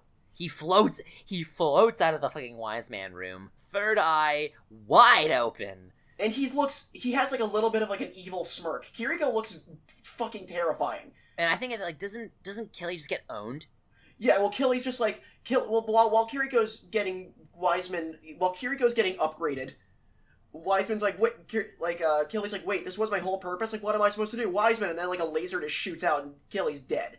Yeah, because Killy's whole purpose was just to bring Kiriko here, and then Wiseman just gets... And that makes me think, so that's what I think, was why, because this is, once again, not stuff that's overtly stated, but this is just very quick logical assumptions I made that are canon to me.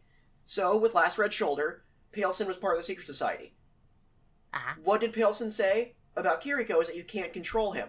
Killy knows about God, and then he needs a successor. So Killy's trying to create one that he can control. So that's why Ypsilon, so that's why Fiona was stolen, didn't work, let's make one Ypsilon. And then when he found out that Kiriko was even better, he just decided, okay, maybe I should just listen to Wiseman directly. Yeah. So it was almost like Ypsilon was an experiment.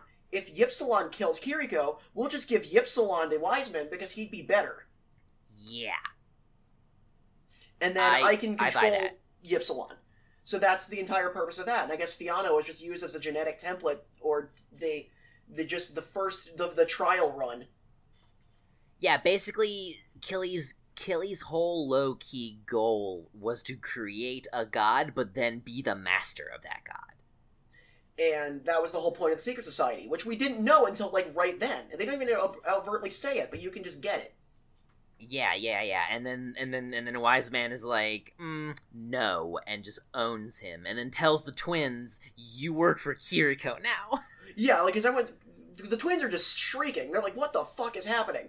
All the Secret Society guys with the swastika helmets are like, what are we doing? What's going on here? They're like, they like point all their guns at Kiriko, and Kiriko's just like, lol. Guns. Yeah, Kiriko's legitimately just like, I'm your boss now. And then, like, all the guys are like, fuck no, and then, like, the Schmeddle twins are like, no, dude, he's your boss now. Yeah, right? You don't understand. You really don't understand, because you're just grunt stormtrooper jobbers, but you need to fucking chill the fuck out, because he will just kill you. He could have easily killed you before he walked into that room. Now he can super do it. And apparently, like, they didn't even, like, it's not apparently telepathy. It's apparently he's broadcasting, like, he's manipulating reality around you to create different forces of pressure and hypersonic audio that's just downloading information directly into your brain. Like, they say that. The Schmeddle twins, when they're just talking technobabble about Wiseman, that's what they're saying. That's what they say it is. That's real fucking cool. So, Kiriko is now in control of the Secret Society. He tells his friends, fuck off, I don't need you anymore, get out of here. And Fiana's like, Kiriko, what's going on? He's like, leave. And, like, Gotho, Vanilla, and Coconut are fucking pissed at him. Like, what? Like, honestly, okay, yes, but this is my other favorite fucking line in this arc, is, like, they're all, like, all four of them are just sort of, like, being like, man, what the fuck's, I don't get it, what the fuck's up with Kiriko? Like, something's wrong, he's different now. And Coconut is like, no, you guys don't understand. Kiriko had a look on his face like he just accepted the biggest responsibility in the world, or something like that. Like, Coconut is, like, still on some level trying to give him a benefit of the doubt of just like, no, the only reason he's doing this is because he literally feels like he has no other choice. Yeah, and Fiana still has hope for him. Fiana is so in love with Kiriko. Fiana has hope with him because he loves him, but I continue to appreciate Kokona as being, like, the heart of the team, but, like, most of the time, in, like, lesser written shows, when you have, like, a quote-unquote the heart and soul of the team, it really just is like, oh, this is the one that's always optimistic and nice. But, like, Coconut, like, no, Coconut has a particular kind of perspective and a particular insight, and it's not because she's, like, naive or stupid or, like, overly optimistic. It's because she just legitimately has a more empathetic viewpoint on people that she likes, and so she, which is why she was the first person to really accept Fiana, even though she was initially, like, she's the one who built that bridge with Fiana. Like, listen, we all like you. She had the most reasons, both selfish and non-selfish, to distrust Fiana, but then she was the first one to change her tune and be like, you know what? No, like, I was wrong. Coconut is so fucking good. Coconut is great. So, at this point, it's all hell breaks loose. Kiriko's now on the Tettantine. I think all four of them, Rochina is just hanging out in the vents of the Tettantine. He's just like, he's going full, like, Bruce Willis from Die Hard. He's going full John McClane. I was gonna say, like, we can have, like, fucking come on over, we'll have a few laughs. Fucking... Now I know what a TV dinner feels like. But Rochin is just watching from the air vents, and I kind of like that. This is where he says, I had a wild and misspent youth, which is why I know how to do this. Oh my god. I know how to hide in an air vent and not be found for 3 weeks. Christ. That's a skill. That, I was gonna say, that's an OVA of just him in a vent for 3 weeks. I really like Rochina. That would just be the fucking Votom's equivalent of the C-Lab episode where Murphy's stuck under the vending machine.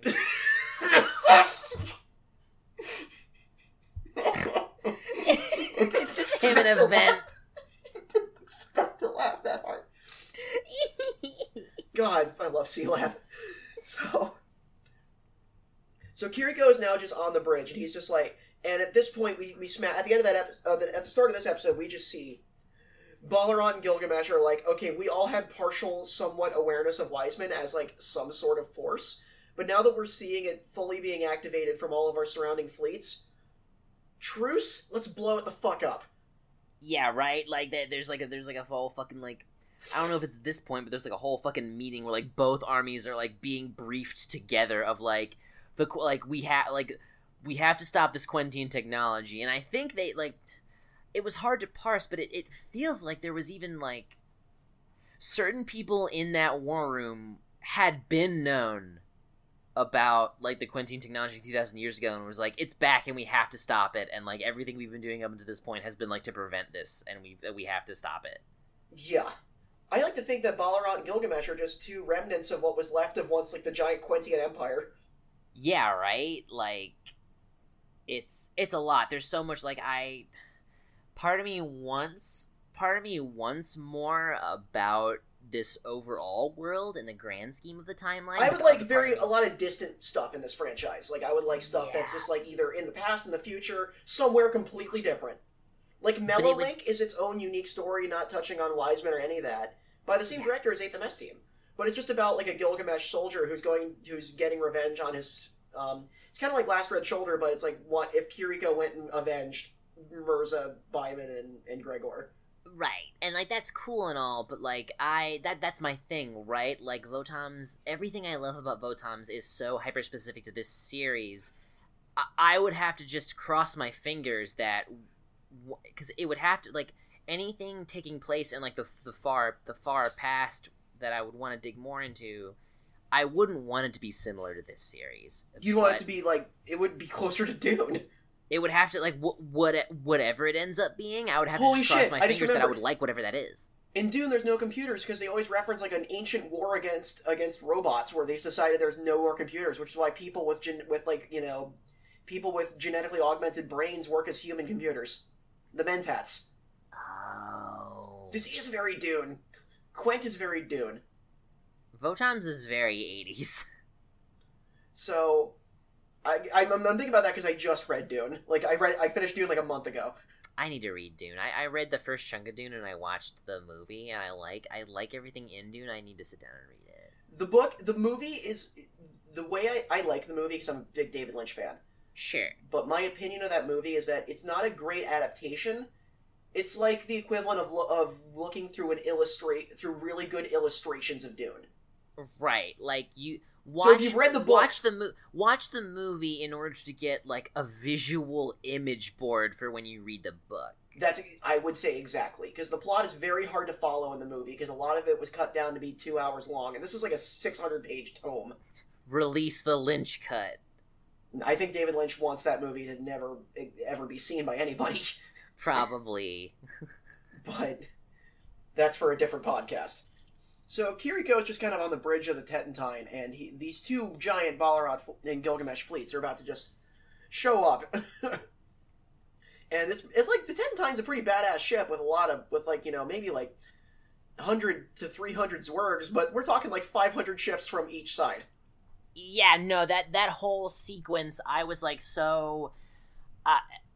the scale of everything was so well done and well shown, of just like, this is a lot of fun. Like, you know, it was a single cell with a lot of tiny ships drawn on the one cell, and it was panned across the screen, but like, it was fucking good still. It's good direction. Takahashi, I want to see other Takahashi stuff. I've only ever seen Blue Gender in this. I want to watch SPT Lasner, especially. Yeah. At this point, everyone's kind of like, is Kiriko serious? Like, we're fighting like we are outgunned like 1 to 1,000. And Kiriko just kind of answers them by saying, are you doubting Wiseman? Yeah, this whole time Kiriko's just like, it doesn't fucking matter because Wiseman said so. Like, you have to fucking trust Wiseman even if you die. And that's when Aran shows up with his weird little pet thing. And he's like, he tries to pull a mutiny. He tries to organize one. Him and the two twins were off having their own conversation. One of them just goes like, hey, what if I shot Kiriko with a gun? That'd That'd be cool. That'd be cool. And then Guran was like, no? He literally is possessed by God? And then, Aaron is just like, I'm a scientist, so of course I'm an atheist. God, yeah, fucking, like... So he pulls a gun, and then Kiriko's him. Yeah, Kiriko does Kiriko him. And I like how Guran just freaks out of, like, A, I just lost my brother. B, holy shit, he killed him bad. C, I'm gonna die. Yeah, no, that was, like... As buckwild and, like, just so obvious, like, oh yeah, this dude's fucked as that moment was, it was, like... It was legitimately chilling. Like, that is, like, that emotionally resonated with me of just, like, oh, fuck, like, this is real, and this is bad, and, like, one of the twins just, like, I think honestly a part of me low-key either hoped or expected that, like, both of the twins would die at once, and, like, that didn't happen. I'm just like, oh my fucking god. It broke the twin trope. Oh, that's so... It was so... Like, I don't care about these characters. These characters aren't morally good, so, like, I don't feel for them as sympathetic people, but, like, fucking... That sucked real bad. His brother died in front of him. Oh my god. He cried. You see it. You believe in a moment. You have a moment. You see that these guys aren't incapable of empathy. They're just selective with it, which is what makes them shitty. Yeah. It was rough. Like, and that just, that further solidified... That further solidified just, like, Kiriko's gone. Kiriko's gone. This is not Kiriko, and let me tell you, Guran did not show that much sympathy to Ypsilon at all. No. Ypsilon didn't pass the test, so they're like, well, that didn't work. Write down the observations, take notes. Nah. So that's kind of karmatic a little bit, but also, like, deeply fucked up. Kiriko wouldn't have done that. Now he just did. All the guys are, like, he pretty much tells, like, everyone, like, they're like, Kiriko, we're gonna die if we fight them. He's like, cool, then you're dying for Wiseman. Is that a problem? And they're kind of like, I guess not. That's why we all were part of the secret society in the first place. Yeah. So they land so the battle starts in space, where the big, giant defense system just fucks up everything. Cuts a good half of the collective fleet out. But after they get through the defense system, just dropship upon dropship upon dropship to start landing on Quent. Before we get back to that, let's rewind a little bit, and Kiriko's friends have landed on Quent. They're kind of unsure what to do. Fiona still is, we gotta get to Kiriko, and the other three are like, I don't know if that's such a good idea. And then they just literally bump into Shako. Fiona literally bumps into him, I think. Not Fiona, Kokona. Yeah, it's a very Kokona move. And she's like, oh, Shako. And he's like, oh, hey. How's Kiriko? And they kind of explain, and he's like, yeah, that's just what the Elder kind of prophesies, that this is always going to happen. And Shako does look kind of visually sad that it was Kiriko. Yeah, it's just bad. Like, this whole last batch of episodes up until the very end is just, like, a super bad time, honestly. It's a super bad time. So Kiriko has the British dog. Not the British dog, the Rabidly dog. And he has maybe 30 Zwergs with him, and I'm not going to just give a play-by-play, because that's literally like a 30-minute battle of just Kiriko destroying both armies. It's Kiriko destroying both armies, and also anytime anybody on his side is like, we're fucked, what are we going to do? Kiriko's like, don't worry about it. Yeah, Kiriko's like, just follow me. And he keeps those two guys alive for a while. Yeah, those two out of everyone else. And it gets to a point where Kiriko is just getting, like, the invasion is happening. Like, it's real. Like, there's just waves and waves of fatties and scope dogs. And Kiriko's just getting pushed deeper and deeper and deeper into Quent. To the point where it's, like, I think, like, he runs out of ammo for his gun. He only has, like, the arm gun. One of his arms is gone.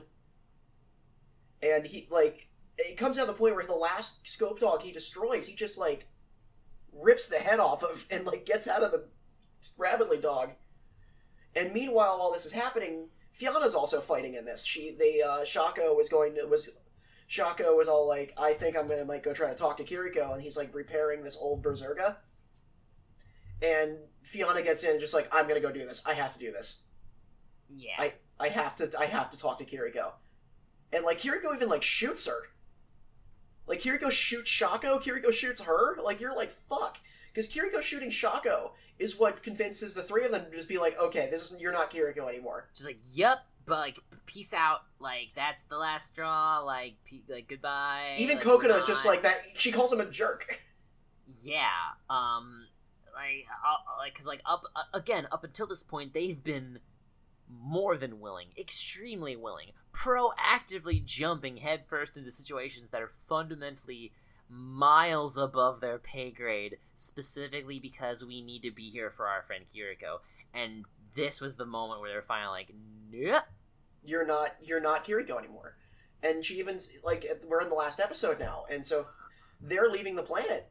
We don't see them again until the time skip, where they're just like, Fiona, what are you doing? And, like, he's either, you know, brainwashed or doing this by his own will, but either way, he's not Kiriko anymore. Yeah, but, like, the thing that gets me is, like, one of the main people who the last person to, like, really still try to call out to Fiona to get her to stop trying chasing after Kiriko is, like, Vanilla. Vanilla's like, yo, no, stop, like, hold up. And, like, that surprised, that got to me the most, just because it's like, man, like, even, like Vanilla is, like,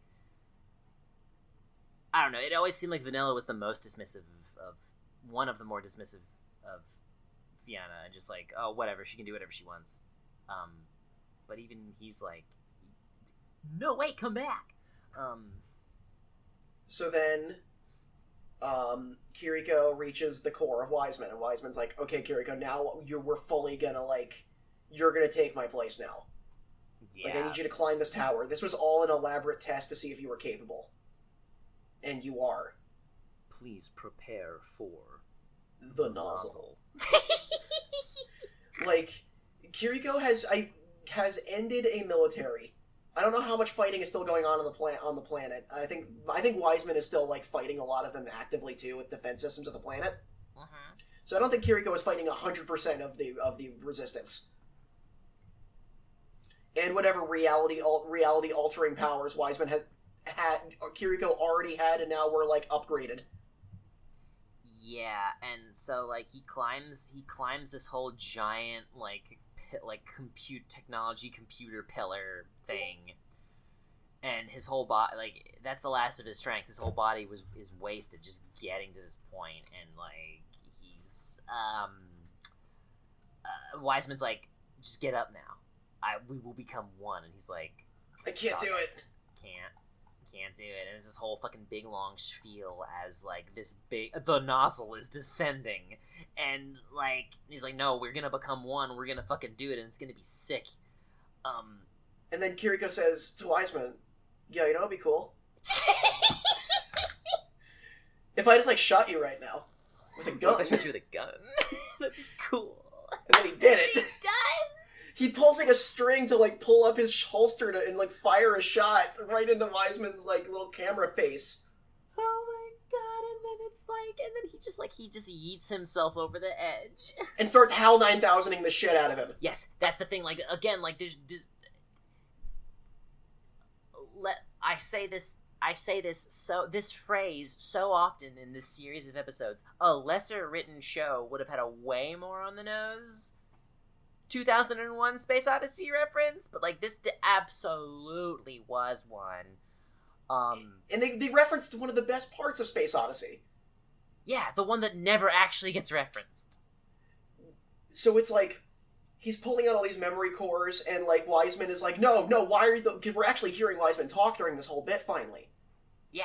And he's like, why are you doing this? Kiriko, no, like, I don't understand. Why would you not do this? Like, yeah, he's basically just like... And, like, honestly, to Kiriko's credit, he's not answering. And then Fiona shows up, and she's just like... Because I think he's about to, like, kill Kiriko with something. Or I think that the Red Shoulder music comes on. Yes, that's his last, like, that's like Wiseman's trump card, as he starts that's where he reveals, and that's when Wiseman reveals to Kiriko. That's when Wiseman says the best line in the entire show. Only God does not sin when he kills Kiriko. Yes. And Kiriko is, like fetal. He's like, oh, fuck. Because he he's just killed like 300 people in the same day. Yeah. And so this is where Wiseman reveals to him, it's like, you know, everything you're fighting for, everything that you think is like directly opposed to me, I gave you. I made you fall in love with Fianna. Why the fuck do you think you know her name? And Kiriko's just like, fuck. But that's when Fianna shows up. Yeah. And she kind of like shoots a rocket at him and gets out of her AT, and she's like, Kiriko! And they like reunite, and Kiriko's like, I think Kiriko fully expected, like, I have to sacrifice my friends for this. I have to at least sacrifice my relationship with them forever. They're going to hate me forever for this, but this is what I have to do. And I you know think what? he was fully prepared for that. Kiriko, like, as soon as she shows up, Kiriko fucking proves himself.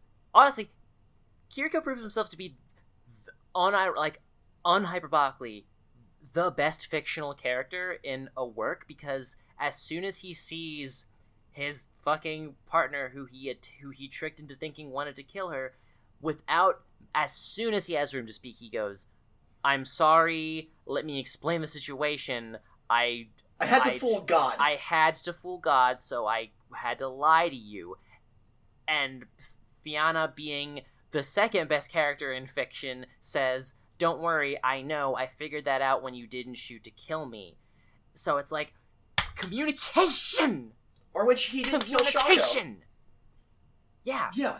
But like, and just like, so much bad writing. So much, at the very best, mediocre writing hinges on the only reason there's any conflict at all is because two characters didn't just have a fucking conversation together that realistically they would probably fucking have. Votoms is better than that.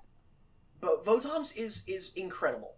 And it's this moment is great from just so many ways. The Red Shoulder music, and then unplugging the memory cores, and it's like, Yamero Kiriko. Yeah, like he's like he says that so many fucking, like, that's just fucking, he says it so many times because he's like slowly being shut down. He's losing his intelligence and his consciousness. He doesn't sing Daisy, but no, he does. Like at the very end, he's just starts like just going, I'm afraid, and like that is like fucked up and cool. It's like, you don't understand what you're doing, Kiriko. Please, you don't understand. Stop it. Help me. I'm scared. God is scared. And like my favorite thing, and this is something that other stories also do, and honestly, like on some level, I feel like it's one of the small things inherent in fiction that gives me some modicum of hope for humanity. Is like there's so many stories fundamentally about like whether or not our destinies are predetermined, regardless of whether or not it's by a conscious force. It's like, does the wheel of fate is turning, and like, one, we can't control it. Two, does this mean that we ultimately have no true agency? Because like the mess of variables that make up the universe and just like everything reacting to each other, like, is everything we do and think and choose ultimately predestined? And the one thing that I love about 99.9% of all fiction that covers that topic is the answer is always, who fucking cares? It doesn't matter. We just need to do whatever feels right to us. Kiriko has never lived his life until this point. Everything has been manipulated and destroyed. Wiseman orchestrated this war because people are easier to control when they're fighting. It's the everything. No one has had any agency, and at least of all Kiriko, in his own life. And you know what? Yes, and in a way, this was Kiriko. This is even better than all the other works of fiction that cover that topic in some ways, because Kiriko is given the choice not only to no longer care, but to actively destroy the very conundrum. And it's great. And then right as we end this scene, we have Rochina showing up for the last time, just being like, "What the fuck did you do?" Yes, Rochina, fucking here comes Rochina, just being like, shit, dude. Like, Rochina literally is in disbelief of what just happened. He cannot fathom that Kiriko made this decision. Like, why did you, what? Like, you didn't, what? What do you mean? What? No. Like Rochina freaks out. He full-on freaks out, and then it just kind of ends. From there, it says 1 year later, Ballarant and Gilgamesh are back at war. Yeah, one thing he does say, though, that I did enjoy was that I think his ultimate motivation was like he wished he wasn't Overman. He says that he's like, if only it were me, I wouldn't have fucked up and made this choice, but I wasn't chosen. I wasn't chosen, and he was just like, this power that I've desired above all else, you just rejected. And that's that. And then Quint, I'm not sure if it's because of the destruction of Wiseman or the planet being bombed or both. Yeah. That Quint just explodes. Apparently the Quentians, I think, escape. Like, I think they evacuated. Because Shako doesn't seem, like, as depressed as he'd be if his entire people were destroyed. Yeah. So I'm assuming that the Quentians got out before then. But Quint's gone. And I think because of that, you know, that escalated the conflict between Balaran, Gilgamesh, and... I do think it's cool that, like, they like, when they're watching it on the screen, all the warships, they get a hail, they get, like, a message of, like, the planet's gonna explode, and it's like, what? And they just have to stare at it for, like, 10 seconds until it happens. Like, that was some very good dread of just, like, oh, fuck, is this what that would realistically happen? Like, you would just know it's gonna happen, and then you have to watch. Yeah, like, that's fucked up. I like that. Imagine if you're sitting on a mountain, they're like, airstrikes are commencing on this city in 10. Fuck. And then you just sit there, and then missiles soar across the sky, and then it's a crater. God. And you're just watching from binoculars like 3 miles away. That was so good. It was like that. And so we cut to a year later, and this is, I think, one of the best endings, if not the best ending to an anime I've ever seen. Where we start by just a ton of people kind of getting on like a ship, and they're loading up scope dogs to go and, you know, engage with Balaran. And 4 soldiers just start attacking other soldiers. And it's very quickly revealed this is Gato, Vanilla, and Coconut, and Shako. Yeah. And they're like, what is this? You can't put that on the ship. And they're like, fuck you. And they, like, knock everybody off the shuttle. Uh-huh. And they pull something in, and you're not sure what it is. And then you see it's Kiriko and Fiona in a pod. Just a little pod. Just a little pod. They're both naked. And Kiriko's talking to them, and they're just like, are you sure you want to do this? Like, Wiseman's gone. Like, why are you doing this? And Kiriko's like, well, because of the fact that, like, we exist, they're just going to try to use us to, you know, further efforts of war. It's like Wiseman's gone, but there's still war. So clearly this just isn't the right time for us to be here. This isn't the right time for us to be here. Like, our presence will only make things worse. And he's like, I'll never forget you guys. Like, and I think because Kiriko made the decision he did to kill Wiseman because of his friends that he made along the way. Which is so earnest and hopeful. It's so earnest, but it's not on the nose in the way that, like, they don't say it.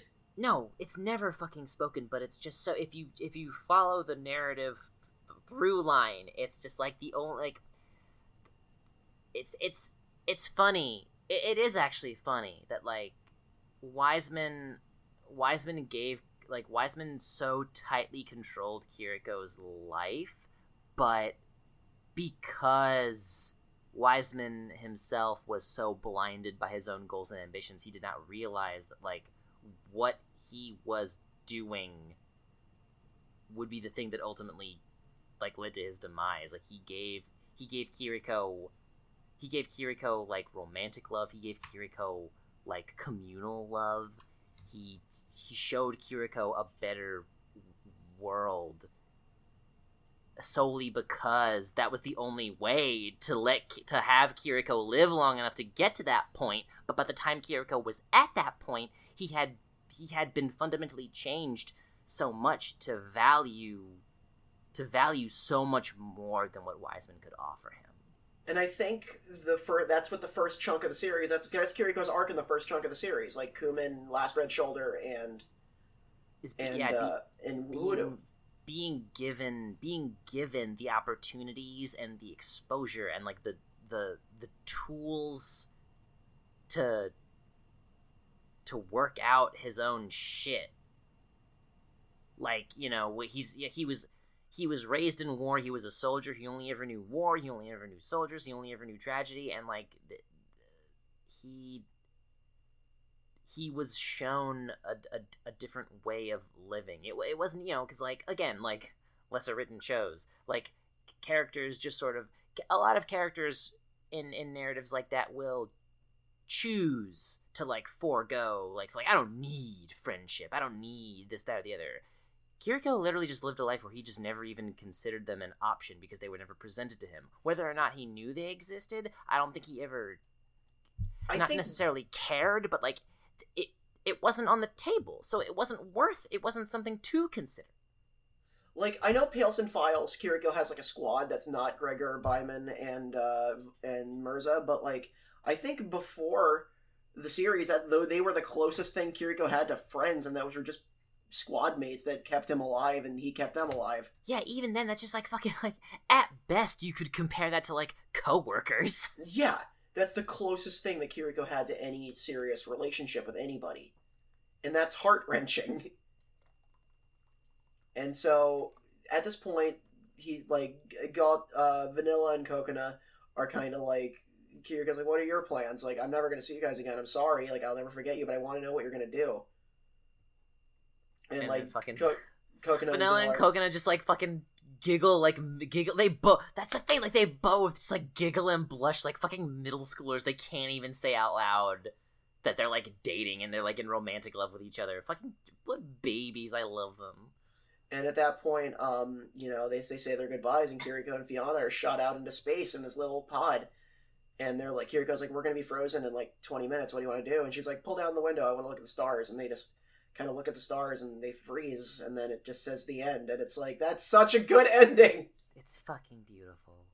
It is. And so from there on, that was the Quent arc. We still have a lot to talk about because we need to talk about the show as a whole now. Yeah. Well, also Big Battle. And Big Battle. Do you want to talk about Big Battle first, or do you want? I think we can Big cover Battle's Big short. Battle pretty quickly. So Big Battle takes place between the end of the show and the end of the show. Yeah, it takes place in the middle of the time skip. It takes, so like there's a year between. I like to think that the events of Big Battle, or maybe what can get Kiriko, maybe get the idea that maybe that's what he has to do. Yeah, like that's or at the very least, like, and we'll get to the very ending, which was the only, like, I was about to write off Big Battle entirely, but the very last scene was like, okay, no, this is a significant chapter in Kiriko's life. So they're back on Melkia, in another ruined city where battling has become even more lethal and dangerous, and people are gambling over it. And yeah, and the fucking audience is no longer safe. And so right now we cut to Balarant. Rochin, I guess, still works for Balarant. I don't quite know what his motives are anymore, what he's doing. I just imagine he'd just like fuck off to the middle of nowhere, but I guess he's just like, okay, I guess I'm already here in this military position, so I guess I'll take it seriously now. I don't know. They pay me money. So currently we now see a glimpse at Balarant's brand new PS program. And we got Radha Neva, who is he's like a mix between like he's like bad RoboCop. Yeah. Where he's like he's like the one of the failed RoboCops that like tears off their own head. From RoboCop 2. Yeah. One of the failed prototypes for RoboCop 2. That's the best part about RoboCop. One of the sequels. That's the best part about RoboCop 2 is that literally there is a RoboCop 2 in it. Yeah. So they destroy, so there's a gladiatorial fight, and Neva's one of the gladiators. Rochina's commanding some guys on Melkia, which is already like deep espionage. How long have these guys been here? And they're like, there's a PS scientist on this planet, and we want you to get him so we can make you better. But we're also using the battling matches as ways to test you. And Neva's like unstable. He is completely unstable. He makes Ypsilon look stable. Yeah, no, he really is a worse written Ypsilon. It's just fucking like, dog, he's not a good character. I don't give a fuck about him. I think he's fine for the purposes of this OVA, but he's definitely the weakest character in Votoms. He's the weakest character with like the coolest mech, and that sucks. His mech is called the Esserves Danger Melon. Ah! But if you look at it, the head kind of reminds me of the Kampfer from War in the Pocket. That's the one with the shotgun that like gets blown apart by the Gundam. Yes. Like the weird blue one. It looks like a Xeon mobile suit. If this was bigger and with a different proportions, I would believe that this was like a Zeta era Titans mobile suit. Yeah, it needs like chunkier legs. It needs to be thick. And also they just have a chest and a waist, not really any ribs. But yeah, like this so like it especially it gave me this idea primarily at the start when we see him in the battle arena doing all this like cool brutal fucking like blood sport type shit, and I was like, wow, this is all really fucking well animated and super flashy and cool. This isn't Votoms to me, because this is all fucked up shit they're doing and then they're glorifying on screen. And like that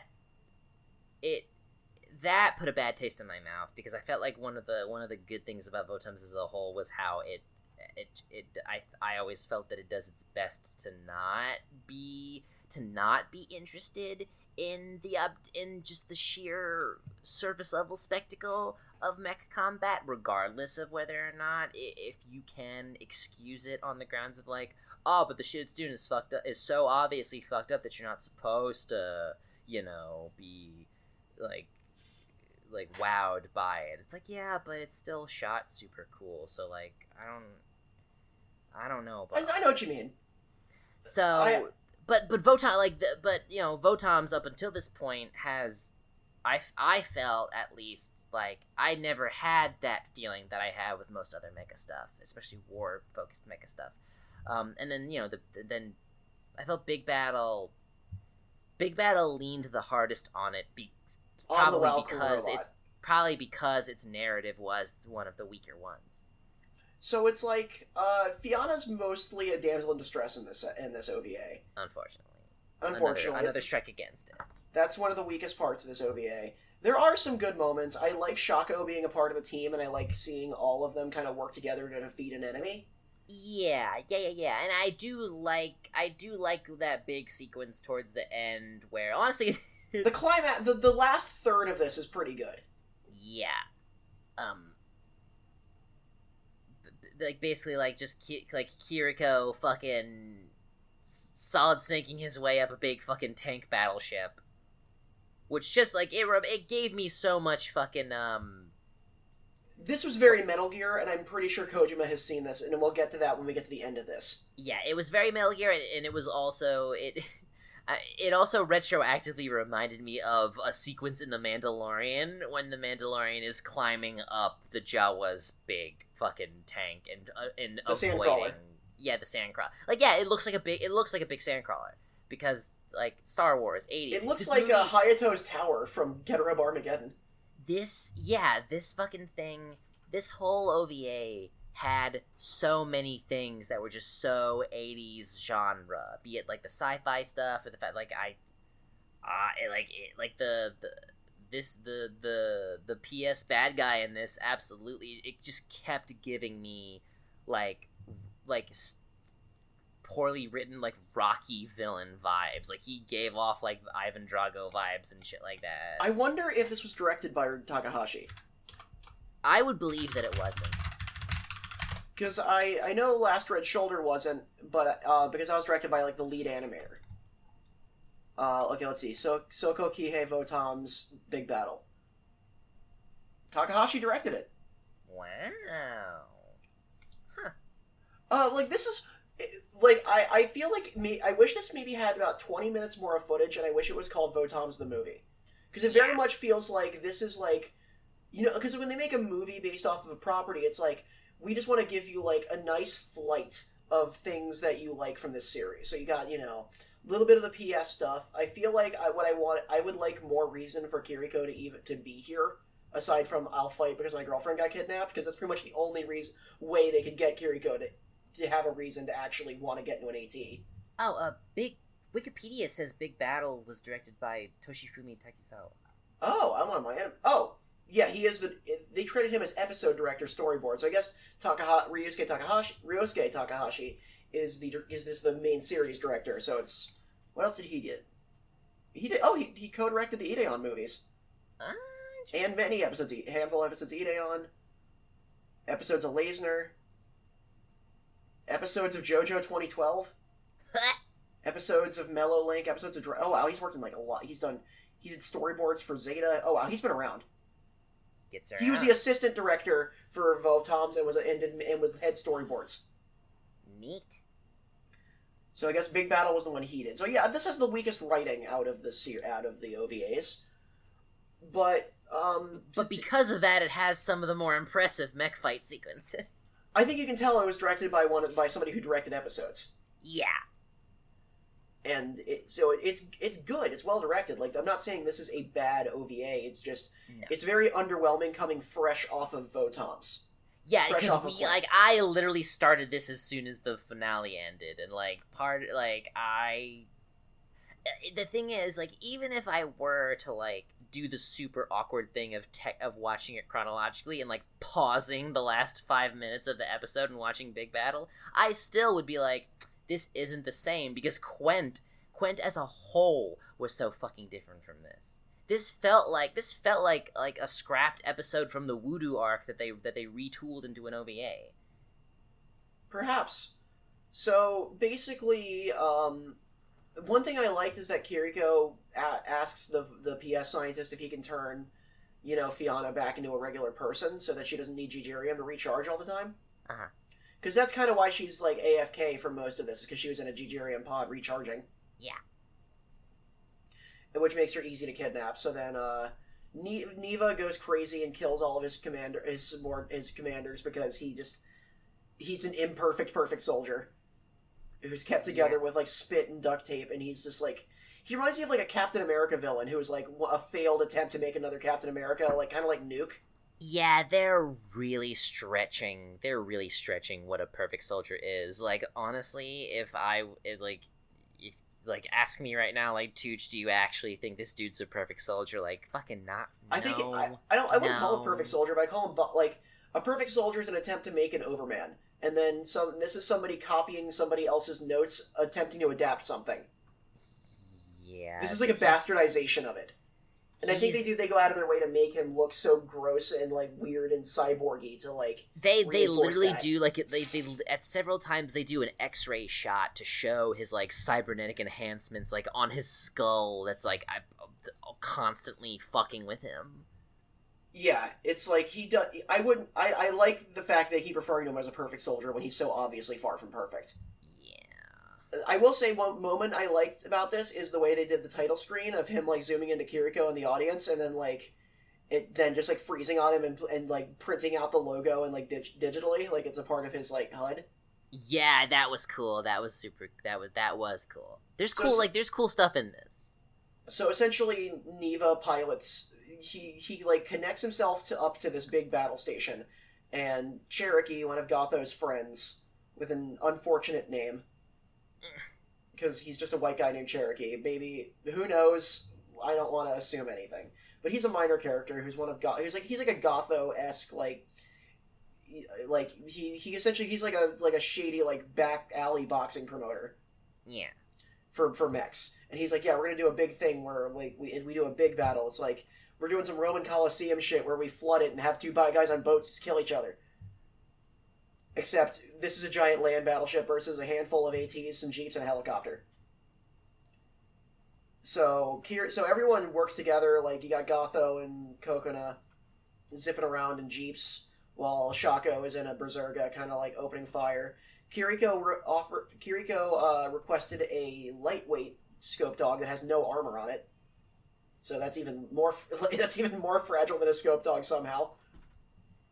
Yeah, no, like vanilla is just like won't a single shot take this thing out, and they're just like, Kiriko said that doesn't matter, and just do it. So like, and I mean like I'm wondering if like, do you think Kiriko's reality altering powers are gone, and he's just now based off of his like natural skill as a pilot? That's the thing, right? Like I do wish it delved into this more of like, I wish somebody would have told him like Gotho would have been like, hey, like since Wise Man's gone now, aren't you just a normal dude? And like Kiriko probably wouldn't have answered him fully, but like I would have liked a line in there or something. Yeah, definitely. I kind of don't Shalko probably would have answered him. Shako probably would have. Yeah. I don't like that Rochino was here because I kind of like him fading off into obscurity, but I don't know, maybe like They they didn't feel like designing another character. They Rochino's- already had his model sheet. Rochino Seiyu is Banjo Ginga, who's been in a lot of stuff. He's I like trying to his voice. It's a good voice. he was Geronimo Jr. in the 1979 version of Cyborg 009. Oh, nice. He was Bora in Dragon Ball. He played a lot of Native American characters. Weird. He was King Vegeta. He's Reeve in Final Fantasy VII, or like the sequels that have voice acting. He's Souther in Fist of the North Star. Nice. He's a minor character in Galactic Heroes. Everybody's in Galactic Heroes. Everybody, even fucking Char and Amuro are in Galactic Heroes. He was Darby the Gambler in the old JoJo. He was Darby the Gambler in the new Stardust Crusaders. Not like the 80s one, not like the 90s one, in the current one. He was Ramen Man in Kinnikuman. He voiced Jigen a couple times in Lupin the Third. I can hear that.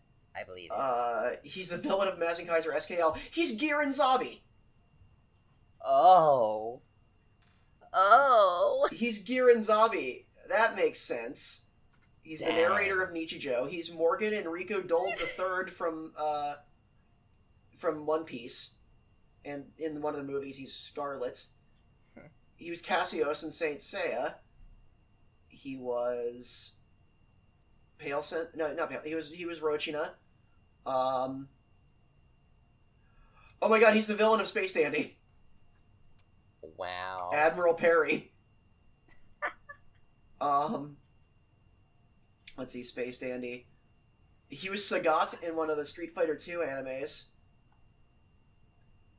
And he voiced actual pro wrestler Antonio Inoki in Tiger Mask. Nice. He's a villain from Grendizer.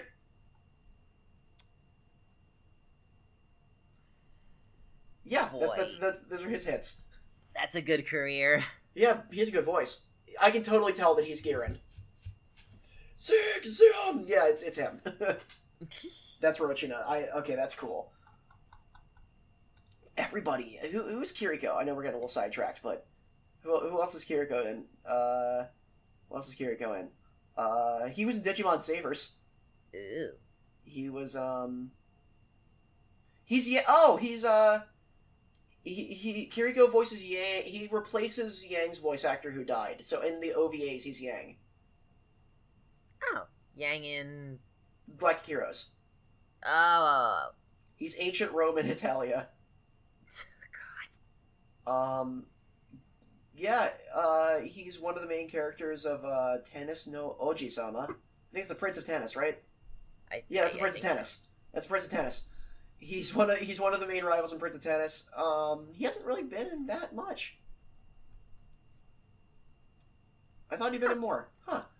He's good as Kiriko. I like him a lot. Yeah.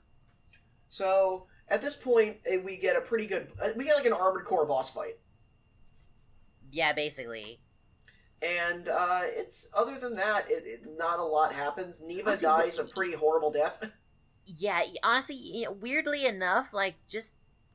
You know what it reminded me of? Because, like, my other point of reference for, like, this is almost like a movie after watching a movie with a really intense mech fight ending from a series where the main draw of it wasn't necessarily the mech. It reminded me of the mecha fight at the end of the Patlabor movie. Yeah, it was very much like that. Just because it was just so intense, and I'm like, this isn't what this show's normally about, but I'm here for it. Yes, I see that. It's essentially, you see Kiriko leading a military operation. Yeah. Fiona being forced to, like, be remote controlled via, like, handcuffs and that was really hacky. That fucking sucked. Like, what? That was something that was like Hayato stuck in the robot pants and get a Robo G. Yeah. That was like that shit. Like, come on, get out of here. Get the fuck off my post, fucking idiot. That was like Go Nagai does that, not Votoms. oh no, Kiriko, we've tied all of your friends with rope to the outside of this AT. We fit 2 of them. Yeah. ATs are small. They're taped on like in in fucking Road Warrior and in Fury Road like that.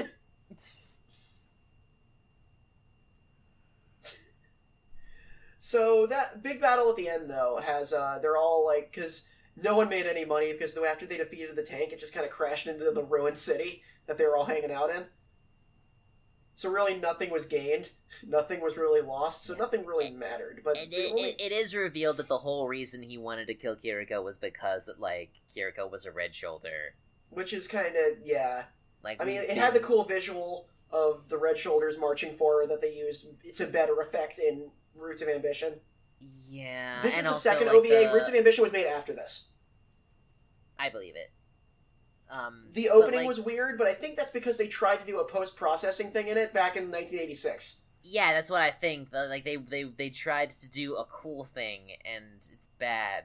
They just ruined the opening. They just, like, it looked like it, like, bled. Like, it was just, like, it had a bad Instagram filter over it.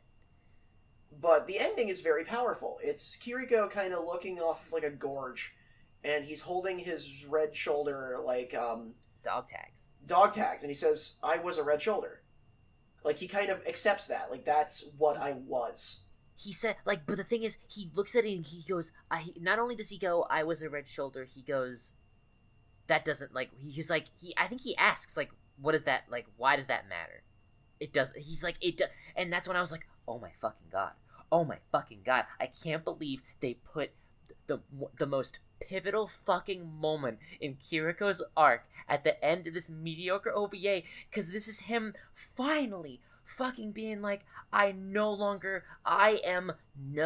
longer bound to my past. I am that today, in this fucking moment, I am freeing myself. I am making the decision here and now to fucking no longer be shackled by my past. That does not matter anymore. And what matters is who I am now. That is the thematic tie of all of the Kill the Past franchise by Suda51. And Suda51, I think, watched this too, and probably this OVA too, because Kiriko literally kills his past in the same way that you do in Kill the Past. I think everybody watched this specific OVA, because if you remember at the end of Metal Gear Solid 2, in the beginning of Metal Gear Solid 2, you plug in your name. And then, at the end of the game, you've beaten Solidus, and Raiden found out his life, like Kiriko, was entirely a manufactured lie. Snake asks Raiden, like, what are those? And Raiden pulls off the dog tags he had, and if you look at it, it's your name that you put on there. And he says, whose name is it? Raiden says, I don't know. And he throws it away and says, it doesn't matter, because I'm who I am now. That's also symbolic of Raiden removing the player's control from him. Because he'll never be a fucking playable character again except for Revengeance. Make a Revengeance 2, please. But, like, I think a lot of people watched Votoms and this OVA. Because I saw that and I was like, Hideo Kojima did that exact scene. Yeah. I think You're we right we postulated this before, that like Votoms is the anime for anime directors. I just edited the Sunset episode like 2 days ago, and you literally called it the Andy Kaufman of mecha anime. Yeah. Which is very, very apt. I was like, I don't think I registered when you said it, because you were going into one of your rants where you say a lot of things really quickly that all reiterate the same like thesis. Right. But I caught that when I was editing it, and I was just like, damn, that was really astute. Thank you. That was very astute. So I put the ass in astute. I don't know if you but so that's I think because I was you were about to watch it, and I was telling you all this, and like I was trying my best to not bum you out about it too hard, but then that happened, and I was like, never mind, this is fucking necessary. Because like this is the most skippable, but don't. It's 50 episodes. This is like, you know how like this would be like, this is Votoms the lost episode. It's like, just imagine it as that and keep your expectations a bit metered, and there's a very good ending. Yeah, like honestly, don't watch it immediately after. Yeah, because this came out give a whole yourself- 2 give years yourself- after the show ended. Yeah, give yourself like give yourself like a couple days. Yeah, I liked it a little better than Tooch did, but that's because I watched it like a week after I finished Quint. Yeah, like it's really better if you watch it after chewing on the show as a whole. And you just want to see not Kiriko, Fiona, Vanilla, Coconut, and Shaco and Gotho all interact again. Yeah, because you're right. I think like we don't get to the final shot of Kiriko deciding to launch himself into space without this final confrontation of him still having to deal with all this PS bullshit and him finally being like, you know what, actually, fuck all of this. I don't care anymore. And I think that this OVA is pretty important to that, because this is why Kiriko decided this is for the best, I think. Yeah. Because Kiriko looks kind of lost at the beginning of this. Like, he's not really... I know Kiriko's usually quiet, but he's quieter than usual. Yeah, he's... Like, the only thing he cares about is getting Jijirium for Fiona. That's his thing. Yeah, he's really, like, he's in a slump. He's here because Gotho wanted to be. He killed God, and, like, now what? Yeah. Which is honestly, like, we didn't bring that up. That whole, like, I don't know how intentional it was, but, like, fuck, I'm like paranoid that I'm just misremembering. Was that this series where he's just like, I thought God was dead? Well, they don't mention God until like as much. They don't mention God outright mostly until this arc. Right. I don't know. I may be misremembering something. But like, yeah, but just like, I don't know, like in the very, like, I don't know, like in the very beginning of the show, I could have sworn there was some line of just like, there is no God or some shit like that. I'm sure there's a lot. There must be. And I don't know, it just made me think about that of like, wow, like, not like Kiriko probably, if not directly textually, probably just spent most of his life being like clearly there's no fucking God. Like, not only is there a God, he is the core reason for all of your suffering. And Kiriko got to kill him. Mm-hmm. I also got like the idea that that's Kiriko not only freeing himself and giving himself his own destiny back, he did that for everybody. Kiriko, so now when the war ends, it'll end maybe forever, or this war will finally no longer be, just to make us easier to control as people. Yeah, like no matter what happens, it is humanity's decision.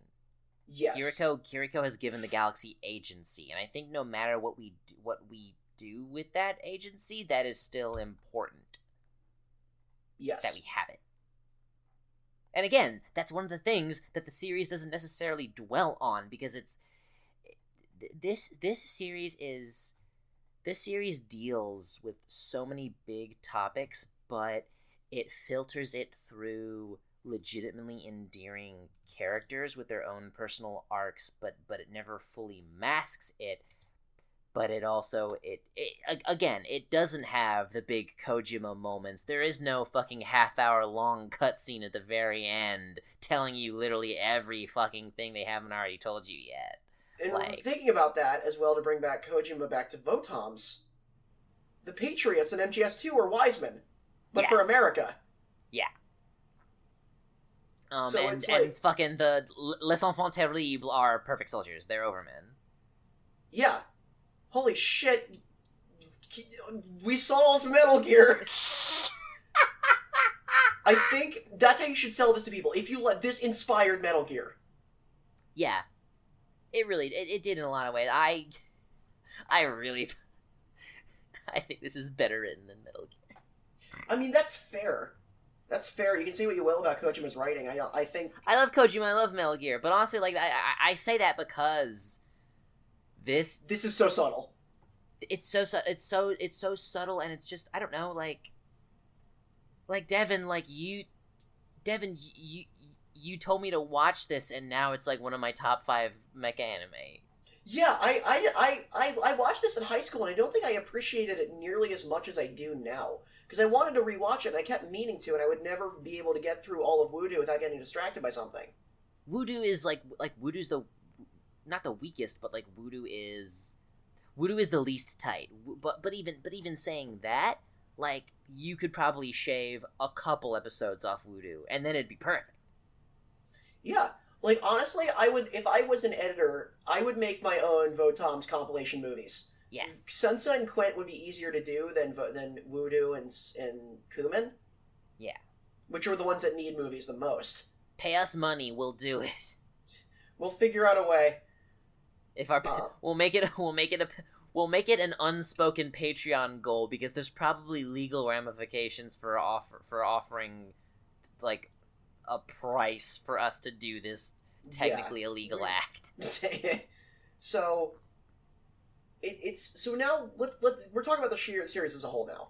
Yes. Because it's so now that we've gone through Quent in a big battle, let's throw Last Red Shoulder and Roots of Ambition in there, because I consider those part of the original series because they came out before those came out before when Votoms kind of got a resurgence in the 90s with Shining Heresy, the sequel, and Mellow Link. Mm-hmm. So I still consider these like closer to the original show than I do considering it like a sequel and prequel stuff. They are absolutely, like, I wouldn't necessarily call them necessary. Like, they definitely augment the show. They help a whole lot, and they accentuate what's already there. It's more flavor. Do you think Kumin was better because of Last Red Shoulder? I think so.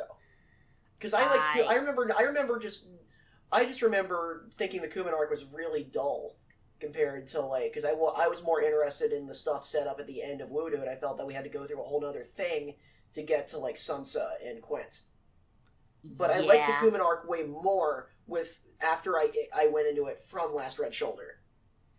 Yeah, I will say that, like, the watch, like, the watch order list that you proposed to me that we did for this show, I am not super big on, like, out of production order watch lists of, like, oh man, like, this is the real way to, like, the people who try to come up with, like, weird ways to watch the Star Wars franchise. 1, 2, 4, 5, 6. You're trying way too fucking hard. Or like New Hope, Empire, 1, 2, 3, Return of the Jedi. Yeah, I don't even know, and I don't even care. But, like, I feel like this, like, this felt like a really natural way to watch this shit.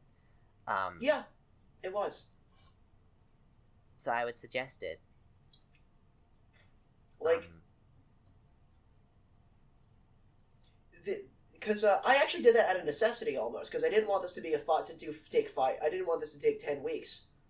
Yeah, and plus, like, yeah, and also, like, it worked out really well. It does feel, it would have felt weird if we did, like, episodes on the arcs only, and then did a whole episode on all of the OVAs. That was originally how I presented it. I was thinking, so then we just do Last Red Shoulder. That episode would have been a fucking mess, I'll tell you that right now. And so I think I either lucked out or I was smart. I can't tell which.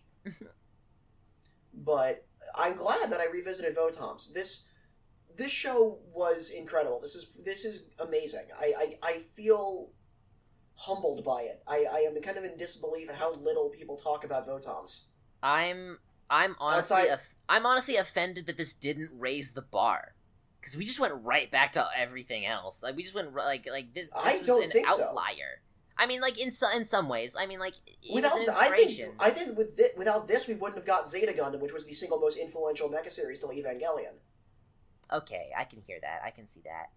Because I think without this, we wouldn't have seen the escalation from 0079 to Zeta. Mm-hmm. I think this. I'm almost dreading watching Zeta now, because how am I going to compare that to Votoms? Oh, I think like the Universal Century is such its own thing. I think we can get back in the mindset of, like, man, the Universal Century's fucking good. Yeah, I really like Gundam. Gundam and Resident Evil, I frequently forget how much I like until I'm in it. Yeah. I'm always like, Resident Evil, and then I pick up Resident Evil 2, and I'm immediately like, this is the greatest game ever made. I love Resident Evil. I own every single one of them. Why do I always forget I love you? The 3 remake's coming out. Yeah, I need to play the 2 remake. You haven't? I haven't. I just haven't gotten around to it. Fucking X is gonna give it to you. He is. I'm excited. So now that we've gone through Quint, would you still have the same arrangement that you'd go 2, 3, 4, 1 as your order? Yes. Because I'm curious why you picked Kuman. I'm really curious about that. I think, I don't know, I just liked it. I just liked it a lot, like, as it's, because, like, you know, I think that's what it is. It's less about, like, objective, like, Quint obviously is an amazing finale, but just, you know, when I think about the show overall... For me, I think Sansa's my favorite. Sansa is also good. I might have to I would have to rewatch. I might have to rewatch Sansa because there were parts where I was like a little more checked out than I wanted to be for Sansa, because there was a lot of stuff. I don't know. It's hard. I think it's one of those things which is always my problem with my favorite shows, of like, my favorite part of it is whatever I'm currently consciously thinking about right now in the front of my brain. Like, my favorite character is whichever one I happen to be thinking about right now, and then if I think of a different character, I'll go like, oh, wait, no, I love that character too! And it's like that, like because it's like, as soon as you said Sansa, I started thinking about all of the great moments in Sansa. With Sophie and the final battle with Sophie Epsilon. and, like, just the whole... Space Battleship X, which they never even explain, but you don't need to, because Wiseman teleported them there, and that was clearly there to also instill, like, probably some conditioning into Kiriko as a failsafe. Yeah, no, that was so good. Like, I don't know, I don't think I have favorite arcs. I think I just have, like, favorite moments, which is most of the show. I just wanted to give you that question because I wanted to tussle with it as opposed to give, like, straight answers. I think overall, I think the reason I say two is, I say the second arc is because I think it's the most different. It's the most different, like, visually at least. Like, it's in the jungle, it's doing its own thing. It's more Nam inspired. It's like, it was the most directly like, oh, Kiriko's in a war on screen, and there's no war flashbacks. It's like the war is now, as opposed to like all the like desert, like, fucking mercenary lone wolf shit, like running from other shit that he was doing. Like, it was just interesting to see him in a different environment that we don't necessarily see him in the rest of the series. Voodoo, he's on the run. Sansa, he's on the run, and Quint, he's looking for shit. Yeah, and he's then on the hunt. Quint, he's on a goddamn spirit quest that ends in the biggest rampage. Yeah. But so what I want to present here is, I had a thought that I wanted to bring up on mic because I thought it was funnier than it probably is. But I was imagining I want someone to write this, because I don't want to write this, but I want to read this. A long-form episodic fan fiction that is a workplace comedy, but with the cast of Votams. Because immediately because I was listening to a podcast where somebody was complaining about middle managers and how they're the worst and dumbest because that's what they need to be, and I thought of Kanyu. So I was thinking, like, what if Kanyu is, like, he's the head of the deli at this grocery store, and that's where Kiriko transferred from, like, a different store. Like, Gregor Byman and Mirza are, like, his old co-workers. Yeah, and, like, he was, like, Kiriko was, like, the employee of the month for, like, 3 years straight. Kiriko's also, like, a veteran. Kiriko's a veteran, and then, like, Rochina's, like, Rochina, I don't know how he would figure into that. Like, Kokona Gotho would be, like, the head of another department that doesn't do his job at all, and Kokona and Vanilla are, like, his fucking employees. Like, they run, like, the electronics department. Yeah, right, they're not even in the same apartment, but they're always around, and it's like, go do your jobs! It's like a big, like, super Walmart. So there is, like, a deli and, like, Kiriko, I don't know where Kiriko would work. He'd work in the auto parts. Mm-hmm. Kanyu's his manager, but Kiriko doesn't respect him at all. And neither does, like, Rochina, the store manager. And then it ends with Kiriko shooting his boss in the head and ending capitalism. Fuck. No, he shoots the fucking the CEO that owns the mega corporation that owns his grocery store chain. And I don't know if this idea is as funny as I think it is, but I like it a lot. Yeah, no. Honestly, the more Sophie you is a work out the dissatisfied logistics of it, the more you work out the logistics of it and get hyper specific with what everyone's roles represent in the context of like retail employment, the funnier it would get. Shako is asset prevention. Or asset loss prevention. God. He's this quiet security officer. So I wanted to bust out a new segment toward the end that we're going to be more effectively using an Ideon. Ooh. But this is what I call in memoriam. Oh yeah.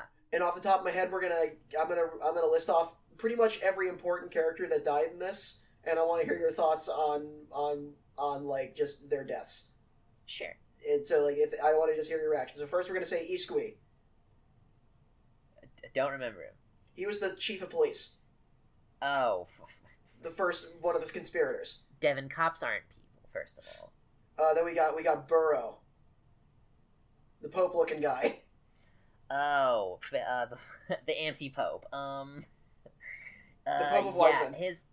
I was really satisfied by his death. I was just kind of expecting him to just get blown up in some sequence, and it was just sort of like it would be one of those things of like, oh, he thought he was so important, but then he just died like a punk, which happens a lot in these kinds of stuff. But it's like, no, like he had a really tense fucking moment right up until his death. Like I loved that sequence of him being in fucking Batman interrogated, but Shiriko had no intention of Batmaning him to safety at the end.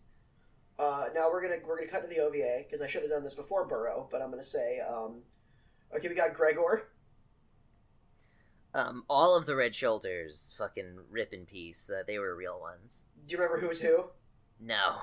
Gregor's the one who'd slap himself. Okay, yeah, he was the big cool. guy. Byman was the one who's kind of like a flippant punk with the robot arm. Yeah. He was the one who actually got Palsen in the end. Yeah, he got Palsen, and then you got Mirza, who's the one who's mad all the time. Yeah. And then I was gonna say Palsen, General Palsen. Good, glad he's dead. Satisfying, top 10 satisfying anime deaths. And then just because there's only really one major character death and there's two major character deaths, and then I remember the name of one of them in Roots of Ambition. We can do In Memoriam Carson, Kiriko's sort of friend, and then we got the warden who tried to fuck him. Yeah, fuck that guy. Okay, so now we're back to Kumin. We got Kanyu. He's the Weasley fucker. Oh, good. Glad he's dead. The middle manager. Yeah, glad he's dead. Fuck him. We got Gannu with the glass eye, because I think he died. I think he died. I think he died. If he did, a lot of people died in that one. We got Monica from Kumin. Yeah. Rip in peace. We got Kanjelmon, the prince. Rip in pieces. Yeah. Let's go to Sansa. I don't think Sophie died. I don't think anyone died in Sansa. Ypsilon. I didn't mean to shade on Ypsilon. Oh, poor Ypsilon. Poor Ypsilon, I knew honestly, it well. like, what a... imagine, like, I don't even necessarily think this would be a bad thing. It would just be so wildly, fundamentally different. Like, fucking imagine if fucking Ypsilon face turned and it was just like the Vegeta of Votoms. That would. I hope that's a scenario you can do in Super Robot Wars. Fucking yeah, that'd be cool. Because what if they fused into like Ypsico? That'd be cool. Ypsico. If that's what they do, the fusion dance. If they put on the earrings, then they turn into fucking Cheerion. Cheerion? I was gonna say Chipsilon. Oh, Chipsilon, that's better. Are you sad that I liked Ypsilon's death? I liked that. I did. I did. I liked it. I liked his whole arc. It was good. And now we're getting into Quents, so we got the Schmeddle twins, Aaron and Guran. Aaron and Guran. Fucking honestly did not expect. I didn't expect to care about them. Period. And yeah. they really fucking pulled through in the end and were memorable. They were memorable fucking characters. They were active players in that last fucking arc. I that was good. This is a good show with good writing. And we got Killy. Fucking lived up to his name. And then he's dead. We got Wiseman. Honestly, still, at the end of the day, I think just from the fact of his screen time, I still prefer his the AI that inspired him, Hell 9000. I just because I think, like, you know, they were holding their cards so close to the chest that, like, we only got so much time to really experience Wiseman for what he really is, and it was just like, wow, this is like a big, loud, angry man who uploaded his brain into a computer, and now he's slowly dying. So yeah, that's In Memoriam. Final thoughts on this magnum opus episode we have that's 1 million hours long, because we had to talk about Votom's big battle and all of Votom's. If you this is gonna sound so out of character for me, because it's just like it comes off as so elitist, but like if you fucking claim to like mecha and you haven't fucking seen Armored Trooper Votom's, like, I don't know what to tell you, dog. Like, you have some homework. Yeah, everyone should watch Votom's if you are at all into the mecha genre, or even just war media. If you're into action anime, if you're into 80s anime, there's a ton of reasons to watch Votom's. It's one of the best 80s anime. It's one of the best war drama anime. It's one of the best mecha anime. It's so good, and Ryosuke Takahashi said it.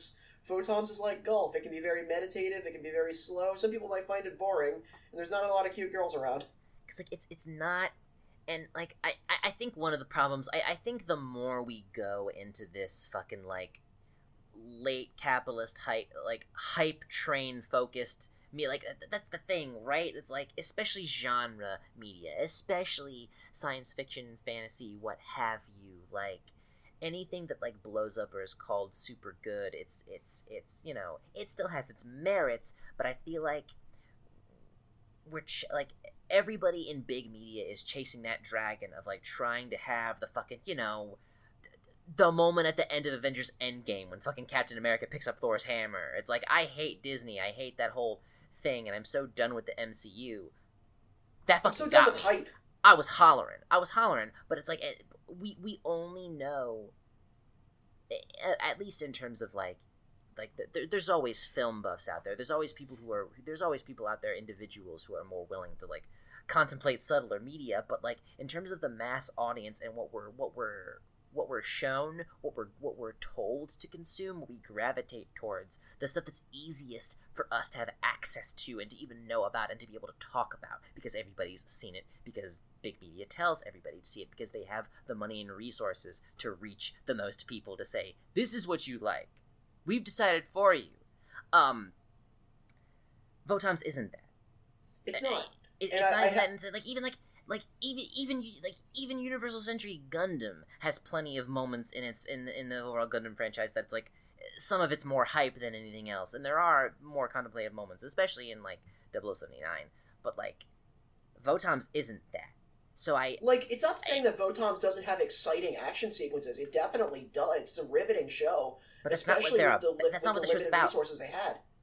That's not what it's about. Like, but that's not what it's about. And so, like, even when it does have like exciting moments, if you just isolated those exciting moments outside of the context of the rest of the show, and you just, like, put them side by side with, like, a fight scene from any other anime, Votom's would probably look mediocre. Yeah, because that's the thing. It's the way that the action is in service to the plot. The plot is not in service to the action. Yes. And it's there for stakes. It's there for tone. It's like, for example, the action is the plot of Gundam, but in a good way, because it's all about the people, the main cast of the white base trying to survive in this horrible situation they're in. Yeah. And have no way out of. This is different. This is similar, but I don't know what I'm trying to say. It's, you know, because it's a subtle difference, and the show wouldn't exist without Gundam. It's a subtler show. It definitely also wouldn't exist without Gundam, I think. Yes, it's this weird, you know, I guess not weird, but, you know, it's the, you know, they are contemporaries, and so the overall franchises are contemporaries. I see this as a contemporary. despite just how like was once again while this was airing, I think like the third Gundam compilation movie dropped as the show was starting. Yeah. But like it's weird because I see this more in line with, say, Macross, because two shows that were directly inspired by Gundam but did their own radically different thing with the ingredients. Yeah, I think like Macross was started by just like motherfuckers who like loved Gundam a bunch and wanted to do their own Gundam. Yeah, and then they just went in a different direction with it because like Macross, Votoms, and Gundam all share a lot of the same ingredients, but they're radically different dishes. Yeah. And I like all three of those franchises. I like them in probably... I like Votoms a lot more than I did. I don't know if I'd like Votoms as much as a franchise as I do as an individual anime. Yeah, because, like, honestly, like, it really isn't... I mean, I guess it is. I mean, like, what is there? You said there was, like, a sequel series or something? There's, okay, so there is... The Shining Heresy is a 6-episode OVA that is a sequel to it. And then there's the Paleson Files, which is a prequel CGI series, where like all the people are animated, but all the ATs and action sequences are like CGI.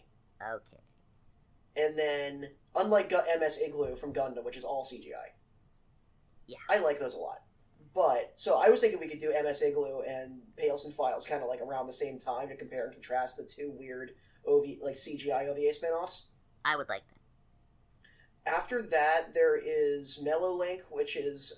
Mellowlink came earlier, but that's just kind of like a spin-off. Yeah. There's Votom's Finder, and there's Votom's... there's another one. What is it? Give me 6 seconds.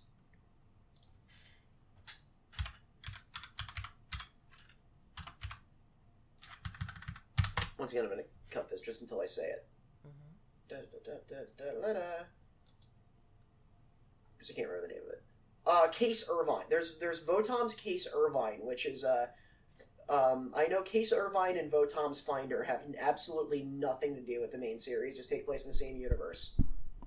Then there's Kiriko's Return and Phantom Arc, which came out. Kiriko's Return takes place between Shining Heresy and Paleson and Phantom Arc, and then Phantom Arc is the direct sequel to Shining Heresy. But there are some spoilers I know from Shining Heresy that make me kind of go, eh. And also, I kind of don't want Kiriko to come out of his fucking freeze pod. No, he shouldn't. At the very least, like, there shouldn't be a story to tell. There shouldn't be a conflict. Because Shining Heresy only takes place like 30 years later. Yeah, fuck that. That's some Star Wars prequel shit. That's some Star Wars sequel shit. Yeah, that too. Yeah, I was gonna say because that was a criticism that I just decided not to go watch it, but about Rise of Skywalker that apparently like a lot of people said that every moment was trying to be Captain America grabs Mjolnir. Every moment in the movie was trying to be that because everything needs to be that moment where everybody screams in the audience because nobody can just sit there and quietly enjoy a movie anymore. Yeah, no contemplation. Do not think, just consume. It's awful. And I'm sad that Star Wars got reduced to that. Yeah. I'm sad that Marvel got reduced to that. I'm sad that film and media have been reduced to that. Alright, Scorsese. I watched... I agree. This is how much of an asshole that I am now. Is that I watched Big Battle on my phone. Just because I was at work, and it's been dead at work. So I've been watching... I was like, okay, I got like an hour to kill. I'll watch Big Battle now. So I don't have to do it when I get home. And I watched Big Battle on my phone, and I just kept hearing in the back of my voice like David Lynch saying, "You're gonna watch a film on your telephone? Get real. Fuck that. Get real. What the fuck is that?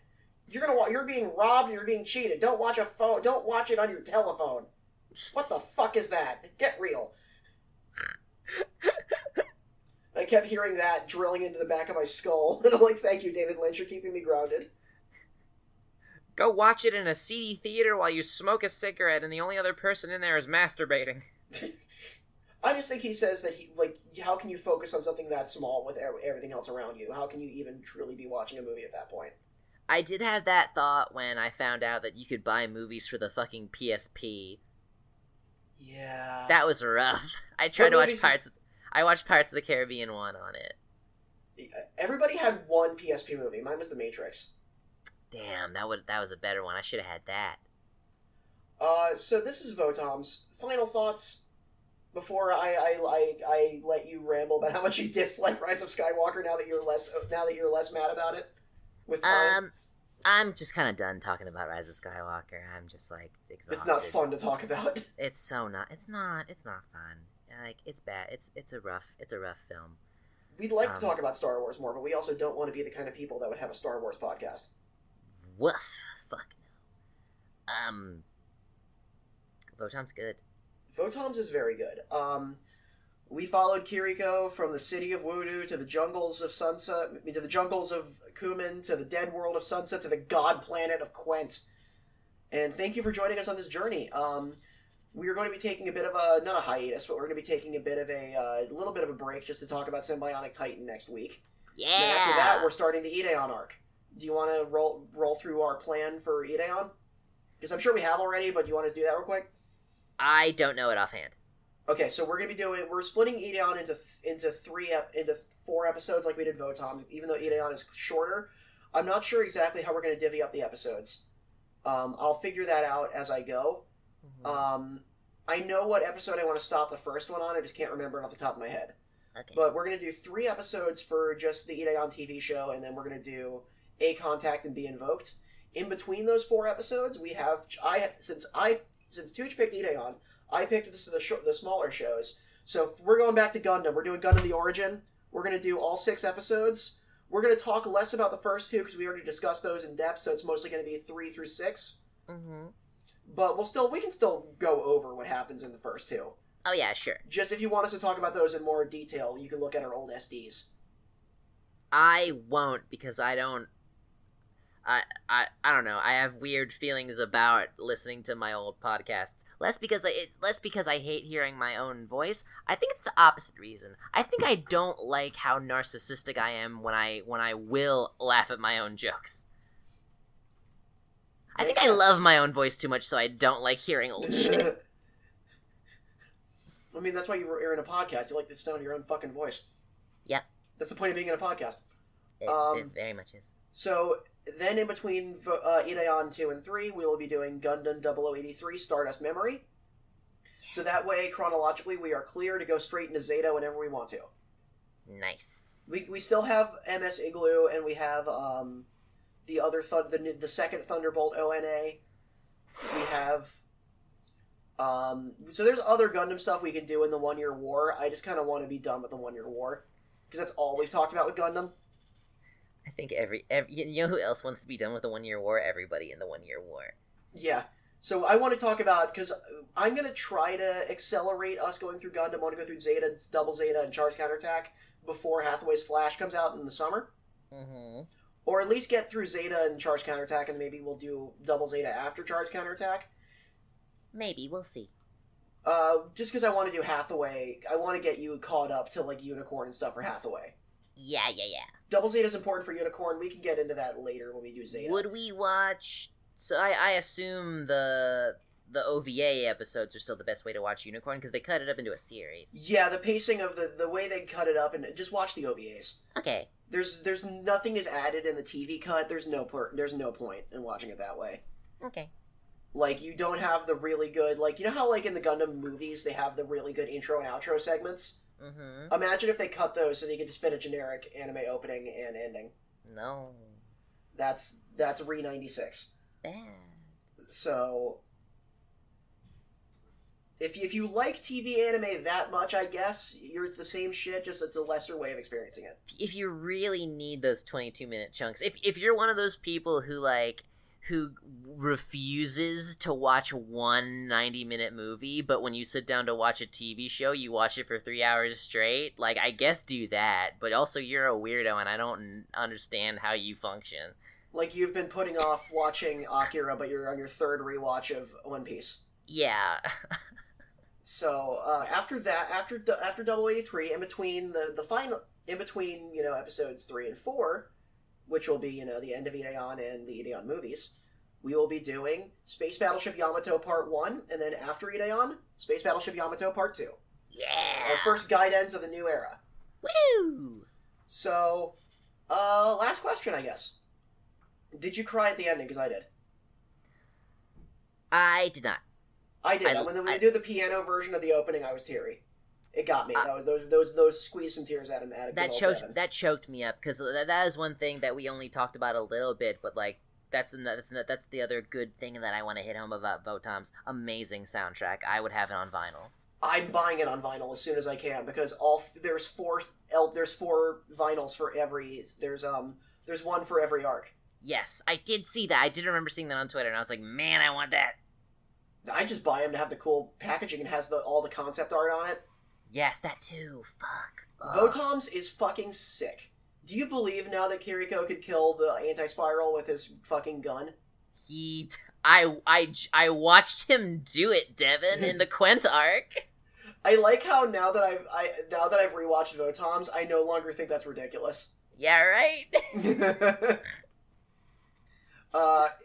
I do suggest if you just watched Votom's and you want to see something cool, look up somebody's playthrough of the final Votom's level of Super Robot Wars Z2.